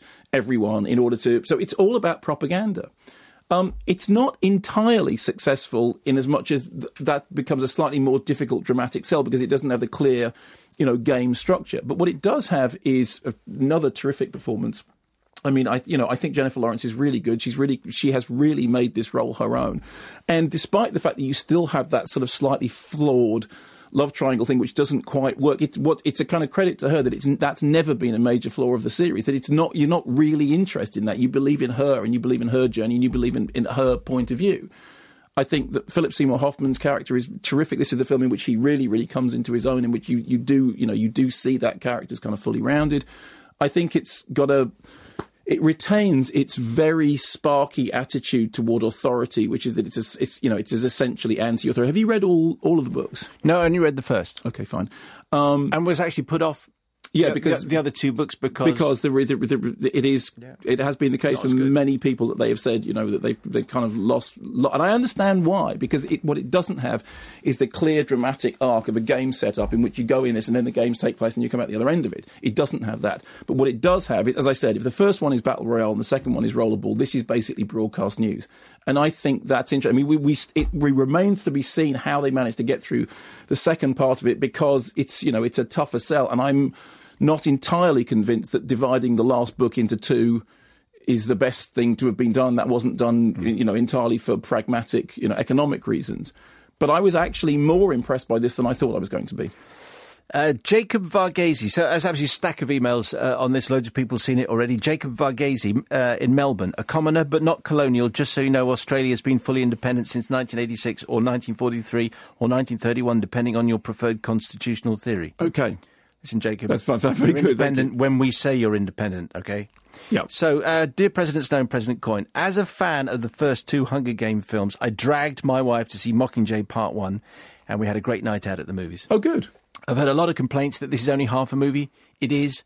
But who cares? This is a modern serial. On TV, we can cope with a narrative that requires commitment and attention over years. Consider Game of Thrones. Why not in cinema too? The decision to split the novel into two films may well have been driven by economic concerns, but the filmmakers have used the extra time to develop their characters, which has become rare in action blockbusters. Mockingjay 1 is a fun, engaging action film that tackles some very serious and interesting issues about the use and misuse of power and propaganda. Hints that the rebellion also has a dark side take the film further than standard goodies versus baddies fare. Peter Craig and Danny Strong have done a great job in keeping the exposition and schmaltz to a minimum. In lesser hands, it could have been an overwrought melodrama like Twilight. Similarly, the first-rate cast, Hoffman, Moore, Wright and, of course, Lawrence, elevate this film beyond the standard blockbuster. Rebecca Pearce in Sao Paulo. I went to see Mockingjay Part 1 yesterday with a mixture of both excitement and trepidation. Mockingjay is, in my opinion, the least well-written of the three Hunger Games novels. Many people do think that. Yep, and I didn't think splitting it into two would do it any favours. However, the casting announcements of Julianne Moore and Natalie Dormer, among others, had me thinking that perhaps the screenwriters were planning on giving some of the background characters more prominence to expand the story. The film ultimately does stick very close to the first half of the novel, and a lot of the acting talent seemed wasted to me as they weren't given very much to do, although I do think Jennifer Lawrence continues to deliver an excellent performance as Katniss. I think the problem with splitting books into two films is that you often end up with one film where there's not a lot happening. Despite some reservations, I did enjoy Mockingjay Part 1. Overall, found its exploration of how propaganda is used in war very interesting. Well, there we go. And that in a way, even with the reservations, I think I feel very similarly. I mean, I agree there are dramatic flaws which are kind of by nature of dividing the book into two. But that said, I like the film about propaganda. I like that because I think that's interesting. Emily Goddard is 16. On Wednesday evening, that's what she tells us. Me and my friends visited our local cinema for the Hunger Games marathon for weeks, because people have been showing 1 and 2 and then showing 3 on the back of that. For weeks prior to this event, I was buzzing. But on the night, I became increasingly concerned that 7 hours of this might be just too much and my eyes might fail me. How wrong I was. The first 2 films flew by and I remembered why I loved them so much. The third film was amazing, action-packed, funny in places, took just the right amount from the books. In fact, me and my friend decided that the films are superior to the books. I'm so glad they brought Effie in, as she is just a sass queen. You didn't tell me that. I didn't. Sorry. Well, actually, it's defiantly. Are you going to correct it and send it back? Actually, Emily signs it. It says, if this is a read, thank you for reading. I'm a new listener. I've been catching up on the old podcast where Mark has criticised listeners' wording of letters. If I've made any mistakes, I'm sorry. Anyway, I definitely want to go and see it again, would recommend it to most, but I think it's one of the best teen action films out there. Thank you, Emily. Jordan Bowers in Southport. Being a pleasantly surprised fan of Hunger Games 1 and 2, caught a screening of the latest instalment this morning. It's either incredibly cynical of me or of the production company, but Mockingjay can only be 2 films for monetary reasons. Dramatically, it makes no sense. Part 1 has its moments, and it continues to impress me that in what is essentially a teen film, there are great themes intellectually put forward. Yeah. The problem with the film lies in the lack of action, and coming out of the film, I'm struggling to think of anything really progressive that actually happened. The film was basically 2 hours of setup. I'm assuming similar to the final Harry Potter films, that was setting up for an exhilarating Part 2 after the not-so-great Part 1. Remember Harry Potter 7 Part 1, Harry and the incredibly monotonous camping holiday? But given this is the Hunger Games... Harry on camping, as we called it. Very good. Yeah. Well, I thought it was your joke. Yes, said Harry on camping. It was you. That's right. Being funny. That's right. It was definitely Harry on camping. Mine. Adam Smith, Hunger Games, Mockingjay, Part 1. Let me say this: filler. I loved the first 2 films, and despite perhaps not being their target audience, I'm 32.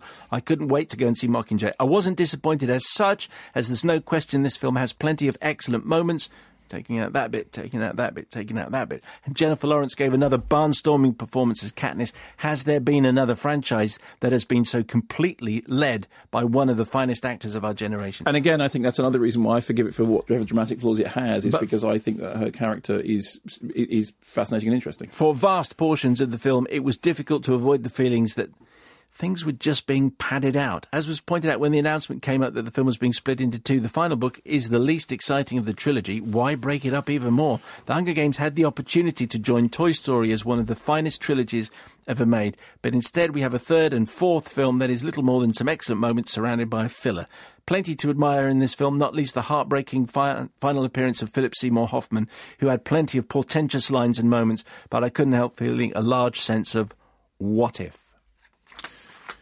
Well, I mean, as I said, I appreciate and understand those reservations, but I still liked it because I still think that the central idea is interesting and that the central character is fascinating, and I think that all the stuff with with Peter being used as a kind of prop by the capital government. I think that stuff is very affecting. And as I said, I mean, it reminds me of films which I like very much, like Broadcast News. And incidentally, that comparison with the Harry on Camping thing, there is... I was talking to Nigel Floyd about this, and he said, in a way, he said his opinion was that he always liked the one before the last one, because the one before the last one is the one in which everything goes wrong. It's the one in which everything has to fall apart in order for the last one to work. And that's kind of true. I mean, I agree, it's less action-packed, necessarily less action-packed, and therefore less, dramatically complete. George Dunn in Hull, when watching part one, part one, you know that you aren't getting the big battle at the end, and throughout this film you have no real idea what the purpose of this 2 hours is, other than to free up more time for the big battle coming next year, and more cynically, to line some more pockets. The film is padded, baggy, lacks definite direction. Despite that, the characters and themes just about hold it together. Who's this? It's Daniel Cooper. I must stop asking myself questions that you then go on to answer, yeah. BSc Paleobiology and Evolution, current third year, BSc Nursing and Three Peaks Conqueror. Took 8 years, not 24 hours. I spent a solid 2 weeks convincing the missus that I should treat her to the eye-watering spectacle that was sure to be Interstellar, despite her lack of interest in anything too sciencey. However, on the day of my long-anticipated trip to see the latest Chris Nolan offering, I made the mistake of annoying her. Damn. Desperate to pacify her after my whoopsie. My whoopsie? My whoopsie. Not in the Frank Spencer way, I suspect, for older listeners. I decided regrettably to surprise her by accidentally arriving at our local cinema on top of a shopping centre and accidentally buying her tickets to the showing of Mockingjay Part 1. Right. Luckily, I wasn't too disappointed. In fact, pleasantly surprised. There was a tension throughout the film that built as the pressure on the Capitol built, and Jennifer Lawrence carries herself through it brilliantly, despite her desperate vulnerability, obvious at times. Her acting has... There was... Just deleting plot spoilers. Redacted, yes. There was, somewhat surprisingly, a dark, brooding teenage film of the sparkly vampire and maze-running generation, good comic relief at times, caused considerably noisy laughter in the large auditorium. My only real grievance is the building towards the finale.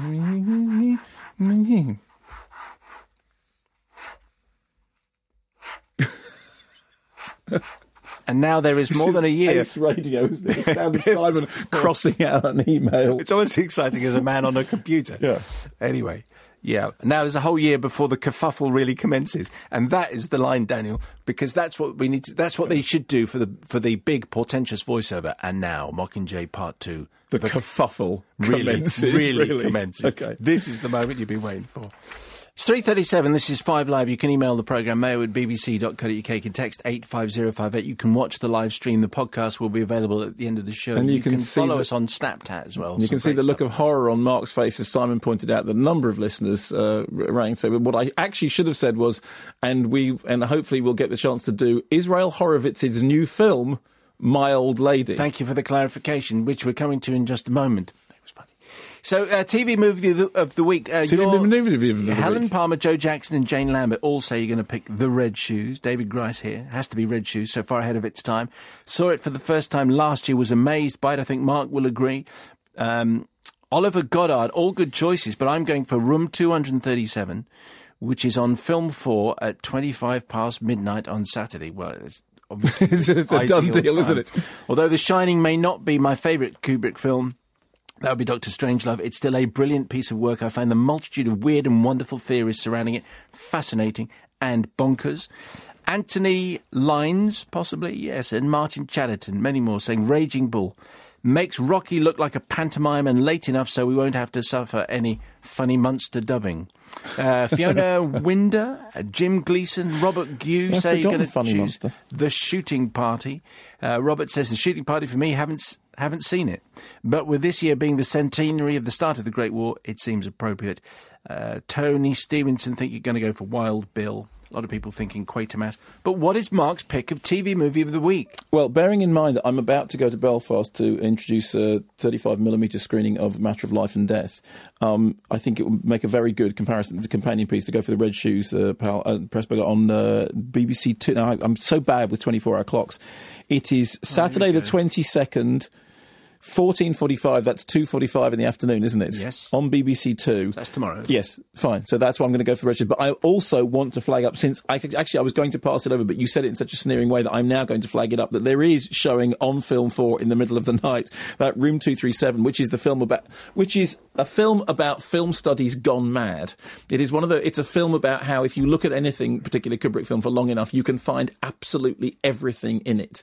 And there's a wonderful line in the Roger Ebert documentary that's out at the moment called Life Itself, in which Roger Ebert is introducing one of these screenings, and he would do these talker screenings, and he said at any point somebody can shout stop, and we'll hold the film, and we can look and talk about it. And he said, and every year we do this, and every year we find something really new and brilliant. It's not there, but we find it anyway. 85058, only two female pipe smokers. Still Martina in Edmonton and Mrs. Eileen Bass. I suspect there won't be many others. Mark thinks there might be 10. We will find out. So, yes, do you want to do the review of that movie which you teed up so carefully and deliciously before the news? So you want to mention, Mild Lady. So this is Israel Horowitz's screen adaptation of a play from a while ago, I think from 2002. Story is Kevin Kline, who is a sort of aging depressive, arrives in Paris in order to inherit and liquidate an apartment which has been left to him in a will, only to discover that the apartment comes with Maggie Smith, it's been sold on a Viager contract. We don't know anything about this at all, but a Viager contract says that you sell the apartment, but it's a complicated French thing. Basically, she has the right to live in the apartment until the end of her life, at which point the apartment belongs to the person to whom it was sold. So essentially, complicated setup. Kevin Kline hasn't got the apartment. He's got the apartment with Maggie Smith in it. Here's a clip. Take this. You can stay here for a while, until you know what you're doing. Thank you. I'll get the femme de ménage to make up a room for you upstairs. Do you have any luggage? Just the one bag. That's it? That's it. I think you need some air. You take a walk by the Seine. The night will be beautiful. Only please don't jump in. You'll probably fail to drown yourself and just end up with a dreadful cold. Dinner is at 8 o'clock, precisely. Don't be late or I'll start without you. Ooh, I'm still 6 hours behind. I'll have to charge you something for staying here. I always need money, and that watch is gold. You're a pirate, Madame Gerard. That's pretty much the tone of it. Do you get so? I mean, here's the thing. It's Kristen Scott Thomas then turns up. She's the daughter. You can see immediately when she turns up that what's going to happen is there's going to be conflict, and then there's going to be reconciliation, and it's well played. Although I have to say a little bit kind of irksome and a little bit twee. There's an awful lot of breast beating about the pains of being an unloved child and the incestuous deviousness of parents and the adult world, and it all plays out. I mean, you could literally sit down at the beginning and go, okay, that's the setup. Here's how it's going to resolve itself, and then that is. But en route, there are some interesting performances and some nice touches, but it's not great, and it certainly doesn't leap off the screen in the way that it may once have leapt off the stage. Which brings us, and that film is called? It's called My Old Lady. My Old Lady, very good. Yes, and where does it bring us? It brings us to Winter Sleep, which is the Cannes Palme d'Or winner from Turkish director Nuri Bilge Ceylan. This won the Palme d'Or earlier this year, and I thought it was a really wonderful film. I should say from the outset, it's over 3 hours long, and I've in the past been very critical of movies being too long for the sake of it. And you really think, you're going to feel 3 hours. Actually, in the case of this, I didn't at all. It's a movie which takes its time and in many ways is kind of feels closer in its conversational structures to a novel. It's a story about a retired actor now living in a sort of bijou hilltop hotel in which he writes these incredibly pompous, in Anatolia, writes these incredibly pompous columns for the local newspaper about morality and about religion and about art. And he considers himself to be, a thespian and an artist. But in fact, he's a landlord. And we discover very early on that he delegates his landlord responsibilities of the buildings that are owned around the hotel to his aide and also to debt collectors who aren't scared to rough up the tenants when necessary. And at the very beginning of the drama, a stone is thrown at his car, and stone fractures the car window and fractures so much more. And during the rest of the drama, we see the facade of the character that he has built slowly starting to fall apart, as it turns out that all the people over whom he lords it actually have these bitter, broiling resentments, whether it's his sister, who is now divorced and who is experimenting with the concept of not resisting evil, whether it is his wife, who feels incredibly trapped by their marriage and is attempting to find some form of self-justification in her charitable works to which he sneers, whether it is the local tenants who he has treated badly and who are trying to find some way of actually, solving this problem without being humiliated. There's one terrifying sequence in which the young child is brought to apologise for throwing the stone, and there's a whole thing about trying to get the child to kiss Aiden's hand, and the child doesn't want to do it, and Aiden doesn't want to do it. But there's almost a tableau, which almost like a sort of Roman emperor holding up his hand to be kissed by the child. And as the drama moves on, the characters have conversations, lengthy conversations, and one of the conversations I think lasts about 20 minutes. And it's the sort of stuff that you would expect, as I said, more in a novel. I mean, the film has very, very literary roots. It credits Chekhov, and it acknowledges Voltaire, and there are nods towards Sartre. And I think stylistically, in terms of the filmmaking itself, it owes a debt to Bergman. And there's this kind of Dostoevskian guilt theme going on underneath. But the reason that it works is, firstly, the really beautifully deft interactions between the characters, as you see each one's resentments, each one's disappointments. You see in their backstory, as we would call it here, all the strange slights, the strange disappointments, the strange resentments which have led them to be the character they are. There's one moment in which our central character is referred to as somebody who basically hates everybody. And yet he seems to be sort of smiling and benevolent. He was desperate to discuss a chance encounter that he had with Omar Sharif, with his guests. And there's a lot of sort of quite, highfalutin philosophical discussions of, literature and morality in a way that sounds like it shouldn't be cinematic. In fact, the film takes place in an incredibly cinematic environment, which it then withholds from us by most of the action taking part indoors, shot in this kind of widescreen claustrophobia, that you have that sort of 2-3-5 frame, but you're inside and you're trapped with these people inside. I think the film is about wealth and poverty. It's about religion and secularism. It's about husbands and wives. And it's very, very wordy, and it's a film that requires you to give in to its own rhythm. I don't think, incidentally, that it's on a par with Once Upon a Time in Anatolia, which I still think is the director's finest work. But writing the script once again with his wife, I think it has a really even-handed balance in the way in which it portrays its gender battles. I think it's funny and wry, although fundamentally tragic, and it edges during the course of the drama towards a hint of something that approaches redemption. There was an interview with the director in which somebody said, look, is it a problem that it's 3 hours long? And he said, well, we live in an age in which people will, if they don't want to watch that in the cinema, they'll watch it on DVD. There are a few films that I've seen in the cinema that are 3 hours long that I thought justified it. This was one of them. And I think your choice of language and your sentence and paragraph structure would suggest that is going to be movie of the week. Thank you. How interesting to have... my guess is it's going to be that or the Hunger Games movie, but we'll have to wait a final few minutes just to make out. You'll never guess who walked past our window here just while you were in full flow. I don't know. Rory Catherine-Jones, right. Technology correspondent, clearly desperate to come on the show again to show us what he knows about this week. He had an instruction booklet under one arm and a mobile phone in the other. Very good. Has he got to grips with Snapchat? We have no idea, but we'll find out. He looked as though he wanted to come in. I brushed him away casually. He looked away. You did all this whilst I was reviewing the film? I was listening to you as well. But I didn't even notice that you did that with your eyes. Okay. So let's do something else. The Homesman? Yes, that'll do. So The Homesman, which is directed by Tommy Lee Jones, based on... a novel by Glendon Swarthout, which has been hailed. This has caused some sort of ructions between viewers. It has been hailed in some quarters, including by some of the people who've made it, as a feminist Western. There was an interview with Hilary Swank in which she claimed it as the first feminist Western, although that may have been the headline claiming that rather than her, which of course it isn't. I mean, there have been feminist Westerns before.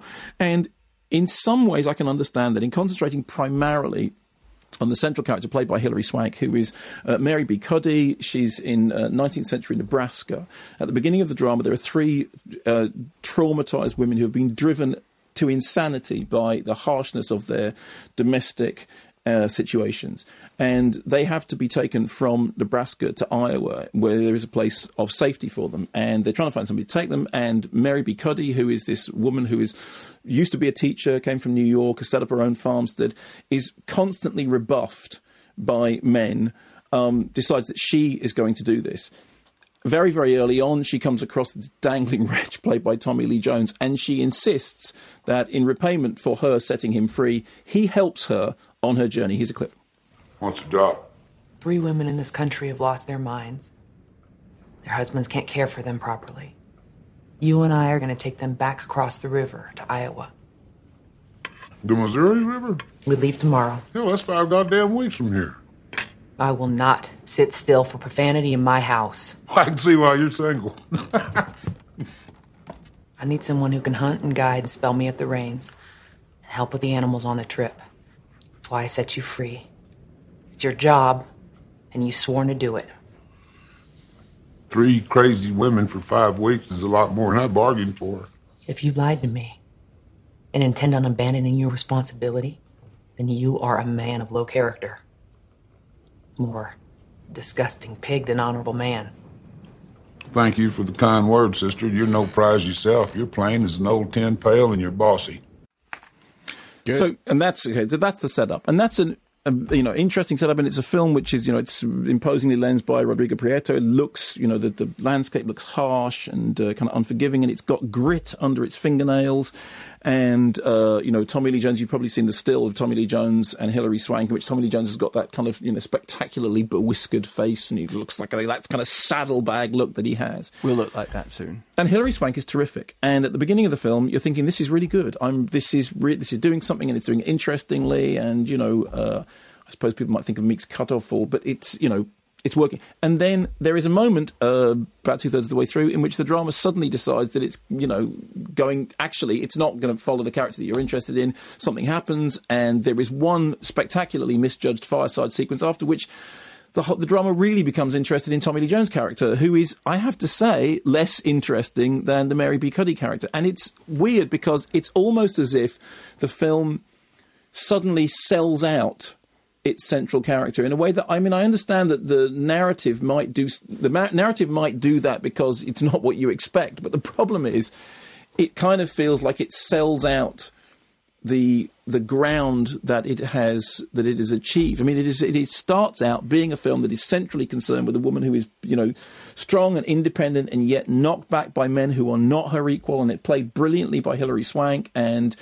Tommy Lee Jones directing with that kind of Eastwood-esque confidence in which nothing is overdone, nothing is overplayed, everything is simplicity is the key, and you're getting a sense of the landscape, and then it suddenly decides to sort of shortchange that. I'm trying not to give you a plot spoiler, so I won't. But for me, that therefore made it something which is hugely frustrating, because all the things that are right about it, it's buoyed up by brilliant performances, it's weighed down by this sort of descent into cliche, and the whole thing is kind of leavened out by the landscape. So it is a very, very mixed bag, and I came out of it feeling genuinely conflicted and thinking it's a shame, because I thought for 2/3 of it was a really interesting film, and then it just kind of decided that it was more interested in, what you were saying before?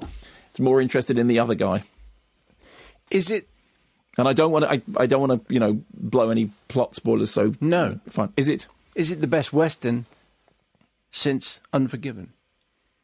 No. Thanks for the clarification, Mark. So 85058, we're rattling through these. This is very good. You're doing very well, by the way. Am I? Yes. You managed to say that in a way which sounded oddly patronising. Sorry, I didn't mean that. Fine. Okay. Patronising is in the news at the moment. I didn't mean it in that way at all. So patronising is in the news at the moment. Yes, it is. 5 minutes to go. What else have you got for us? So this film, No Good Deed, starring Idris Elba. This is a weird one. So the story is Idris Elba is a prison escapee. He's a psychopathic character. He goes up for appeal. He doesn't get his appeal. Then he escapes from prison, from a prison truck, and he then goes off and terrorises a young woman, Terry Granger, played by Taraji P. Henson, whose husband is away on business. So it's kind of a low-rent home invasion exploitation movie. Now, if you just saw it straight to video, you'd kind of go, all right, it's fine. But seeing it in a cinema, you do think, well, why is this in a cinema? For a start, I think it was shot 2 years ago, as far as I understand. Outside of Idris Elba's star power, which is, unquestionable, it is absolutely straight-to-video B-movie fare that looks sorely out of place in the cinema. I mean, it does the nuts and bolts stuff. As I said, it's an exploitation movie. Actually, I don't have any problem with exploitation movies. And towards the end, it kind of does the standard final girl table-turning in a way which is kind of slightly interesting because there are maybe few elements that you don't quite expect, or it just fulfills the exploitations. And I mean, it is nuts and bolts, generic, straight-to-video fare that happens to be seeing the inside of a cinema very briefly as it makes its way inexorably and inevitably towards the DVD shelves, where it will be at home of a Friday night when there isn't anything else on. Do you think... Yes, I think this is very interesting. Do you have anything on What We Did in the Shadows? Yeah, What We Do in the Shadows.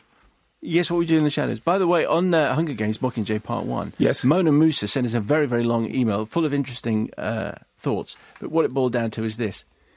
We need more Toby Jones. We do. Would you say that it suffers from a lack? Yes, it does. Absolutely.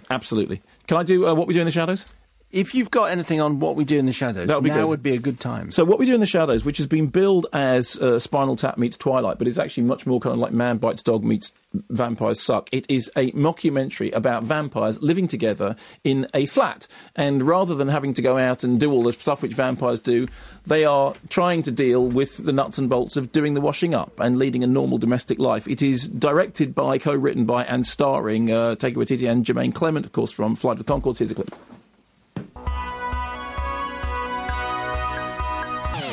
We're just about to walk past a werewolf, so some might go down. Look out, guys. Don't catch fleas. What's that, mate? Historically, vampires and werewolves have always been rivals. They show up with their mates, all over the plants. Awful kind of wet fur smell. Going...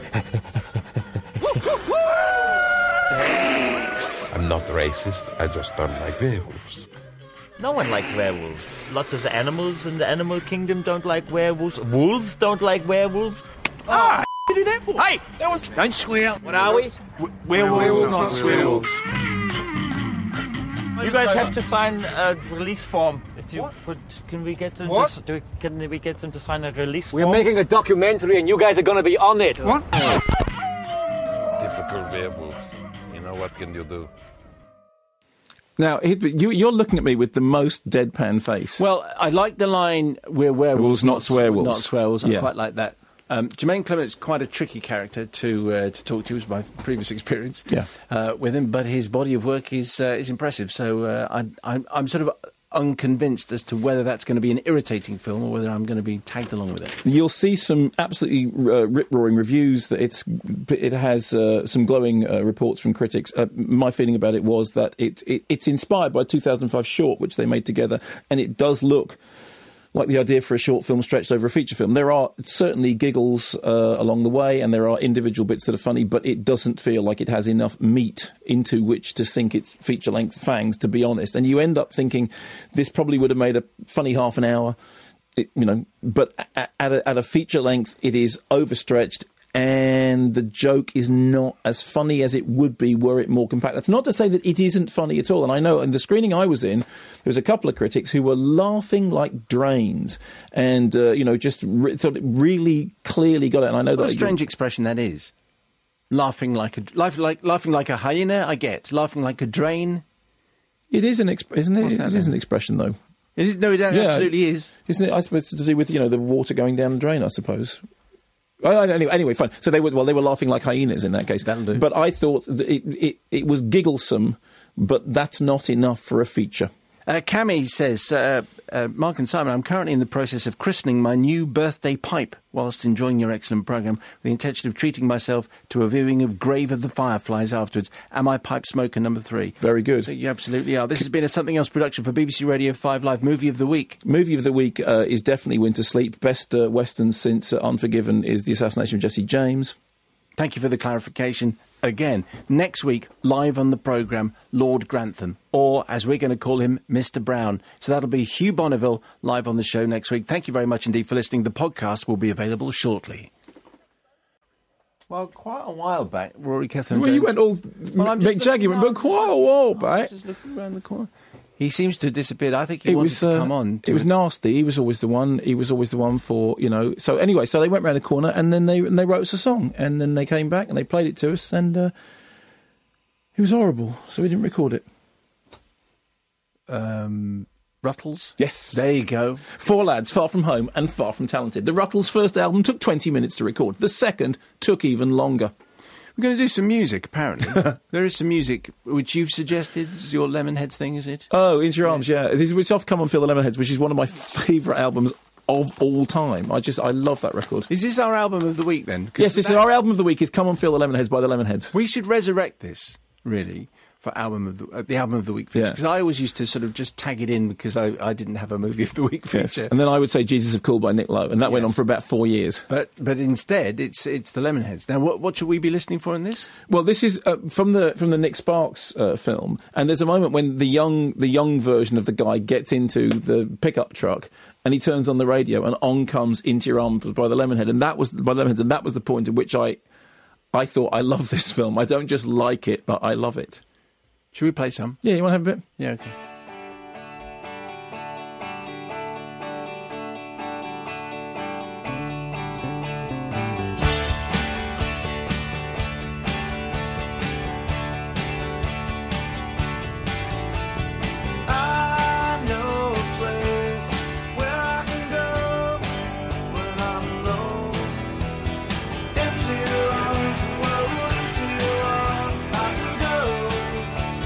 That lovely sound. It's very nice. We have to talk over some of it. I know a place. People going, no, don't. You can't leave Bulldog Basil there.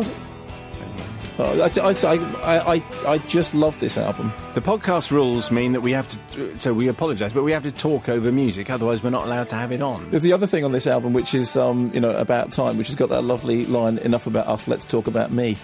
We should have a BBC Playlister account, which we'll set up, and then you don't have to get annoyed by any of this. Del Mixon. I mentioned him in passing. Anyway, here's his email. Colonial Commoner... Hang on, guitar solo. Play that guitar solo. It's a brilliant solo. It's a lovely solo. Sorry, Del.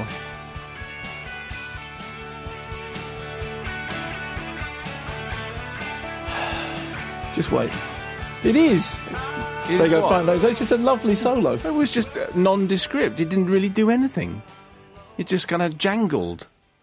I'm just not even going to have this conversation with Del you. Mixon, Colonial Commoner, podcast downloaded from Oxford, Mississippi. I have long thought about writing something to the show with a clever quip or interesting question concerning movies. Unfortunately, I was never able to think of anything. However, after downloading today's podcast, the most remarkable opportunity arose in the first 5 minutes. I do smoke a pipe. I have done since I was 18. I can say it's one of the more relaxing activities one can accomplish sitting down.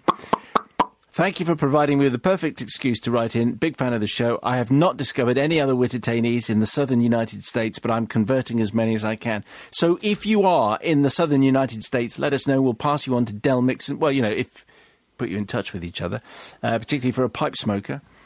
That'll be very nice. And if you want to hear the full version of our new theme tune... Well, it's not our new theme tune, but the theme tune that's been sent in. Yes. We're not going to start... We don't do the theme tune. You said it's as long as the first side of Dark Side of the Moon, yeah, is that right? We'll tack it on. And apparently if you play it with The Wizard of Oz... Would you like a nice story? Yeah. Okay. I did actually ask Dave Gilmour whether he'd sat and listened to Dark Side of the Moon whilst watching. Yeah. And he just thought it was funny. He said, of course it's not true. Of course it's not true. This says, Dear Ice Cream and Vodka. These references will become clearer. Okay. I'm writing to say thank you. As a novice member of the church, I've been slowly making my way through the back catalogue of podcasts. But that had led me, until late, to me delaying listening to more recent podcasts in order to get through the older ones. However, I then got dumped, as in... Dumped? As in romantically. Yeah. No, I know. How... Yes. How else... Yeah. Yeah. As this came as quite a surprise, the dumpee, I found I had a fair bit of extra time on my hands. I was desperately searching for something fun and joyous to be the crutch I would heavily lean on to ensure I didn't mull over the minutiae and insignificant details of a relationship breakdown. I was searching for something... Joycean prose, this is... Yes, I was searching for something that would also not have negative implications on my health. It would also not have negative implications. This is great. Or at least not as negative as my first ports of call of detraction. Ice cream and vodka. By now, I suspect you see where this is going. Yeah. At last, I was able to work both ends of the Wittertainment podcast wormhole and fill my spare time with more podcasts, which I listened to walking the beautiful beaches and cliffs of Sydney. Health positive. Of course, the good, no superb doctor's reviews, as well as the insightful commentary of the fabulous followers you've collected from around the globe, provided me with a wonderful selection of movie recommendations that were so much more engaging than He's Just Not That Into You or some such lamentable rom-com well-meaning friend suggested after the breakup. I have seen movies I would never have ventured near, such as Monsters, Pan's Labyrinth, Of Time and the City, and so it carries on. So thank you, So thank you to both for the laughter and joy needed to help mend a cracked heart, and all those who are part of the Wittertainment world for being my ice cream and vodka. I'm sure you'll be not at all surprised to learn that the dumper was not a member of the church and had the gall to... Get this. We finish with this. Had the gall to say, I don't really get why people watch movies. This relationship was doomed from the start. Even if you don't go very often, what a hopeless thing to say. I don't understand why people watch movies. I mean, clearly, anonymous person, how did you even get together in the first place? You love it. It does. I gotta get. Even is it going to work? Hopeless. Anyway, we've cracked a broken heart. No, we've healed a cracked. No, never mind. Ice cream and vodka. What do you think? What's that? Yeah, I think ice cream and vodka. What is that song? I heal broken hearts. This is going to be a good moment now. No, what is that song? Which is I heal broken hearts and I'll be. What is that? Don't know. Shall we come back next week and give an answer? Oh yeah, because I'll have remembered it by next week. Why don't we just sit here then as a podcast extra? There's a song which is I heal broken hearts and I'll be good for you. What is it? Okay, here's the thing. We're going to play the full version of the song. Yeah. Then, if you have... So stay with this. If you have actually remembered the name of this song, it will crop up at the end of the theme. If you haven't, it's just going to be silent for 18 hours. All right? Because we're going to make this a super long download. All right? So here's the theme tune for 1 week only. Who knows if Mark's going to have thought of the song. Okay. Let's hang on a bit. What's up? Well, blimey, Charlie, it's that Five Live thing with flappy hands and Charles Hawtrey talking. It's wittertainment and it's most wittertaining with flappy hands and Charles Hawtrey talking. Let me introduce you to wittertainment. It's a dead amaze accomplishment. If you like two men bickering, it's just the ticket. It's like Test Match Special, but without the cricket. It's the UK's flagship film programme. It might save your life or help you pass an exam, but the humble presenters will rarely gloat because they still don't know who's driving the boat.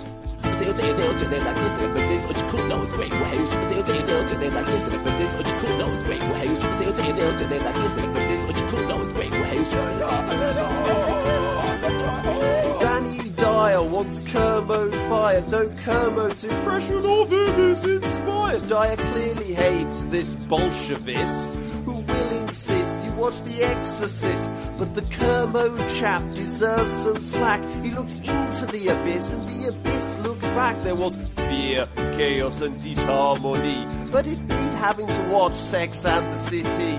Well, blimey, Charlie, it's that Five Live thing with flappy hands and Charles Hawtrey talking. It's wittertainment and it's most wittertaining with flappy hands and Charles Hawtrey talking. Well, Michael Bay has gone too far. It's the death of narrative cinema. He's cast Megan Fox to be in Transformers of the Caribbean.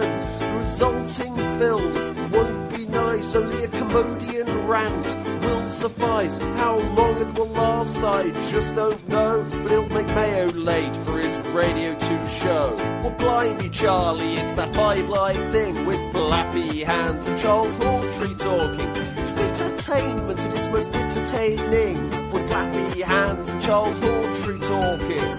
What's up, what's up, what's up? What's up, what's up, what's up? What's up, what's up, what's up? What's up, what's up, what's up?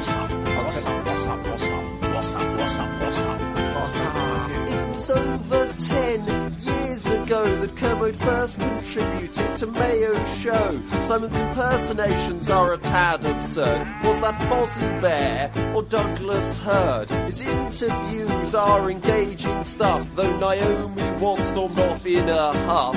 Do anything to make your day except play the Comsat Angels on All Request Friday. Well, blimey, Charlie, it's that Five Live thing with flappy hands and Charles Hawtrey talking. It's wittertainment and it's most wittertaining with flappy hands and Charles Hawtrey talking. Well, blimey, Charlie, it's that Five Live thing with flappy hands and Charles Hawtrey talking. It's wittertainment and it's most wittertaining with flappy hands and Charles Hawtrey talking.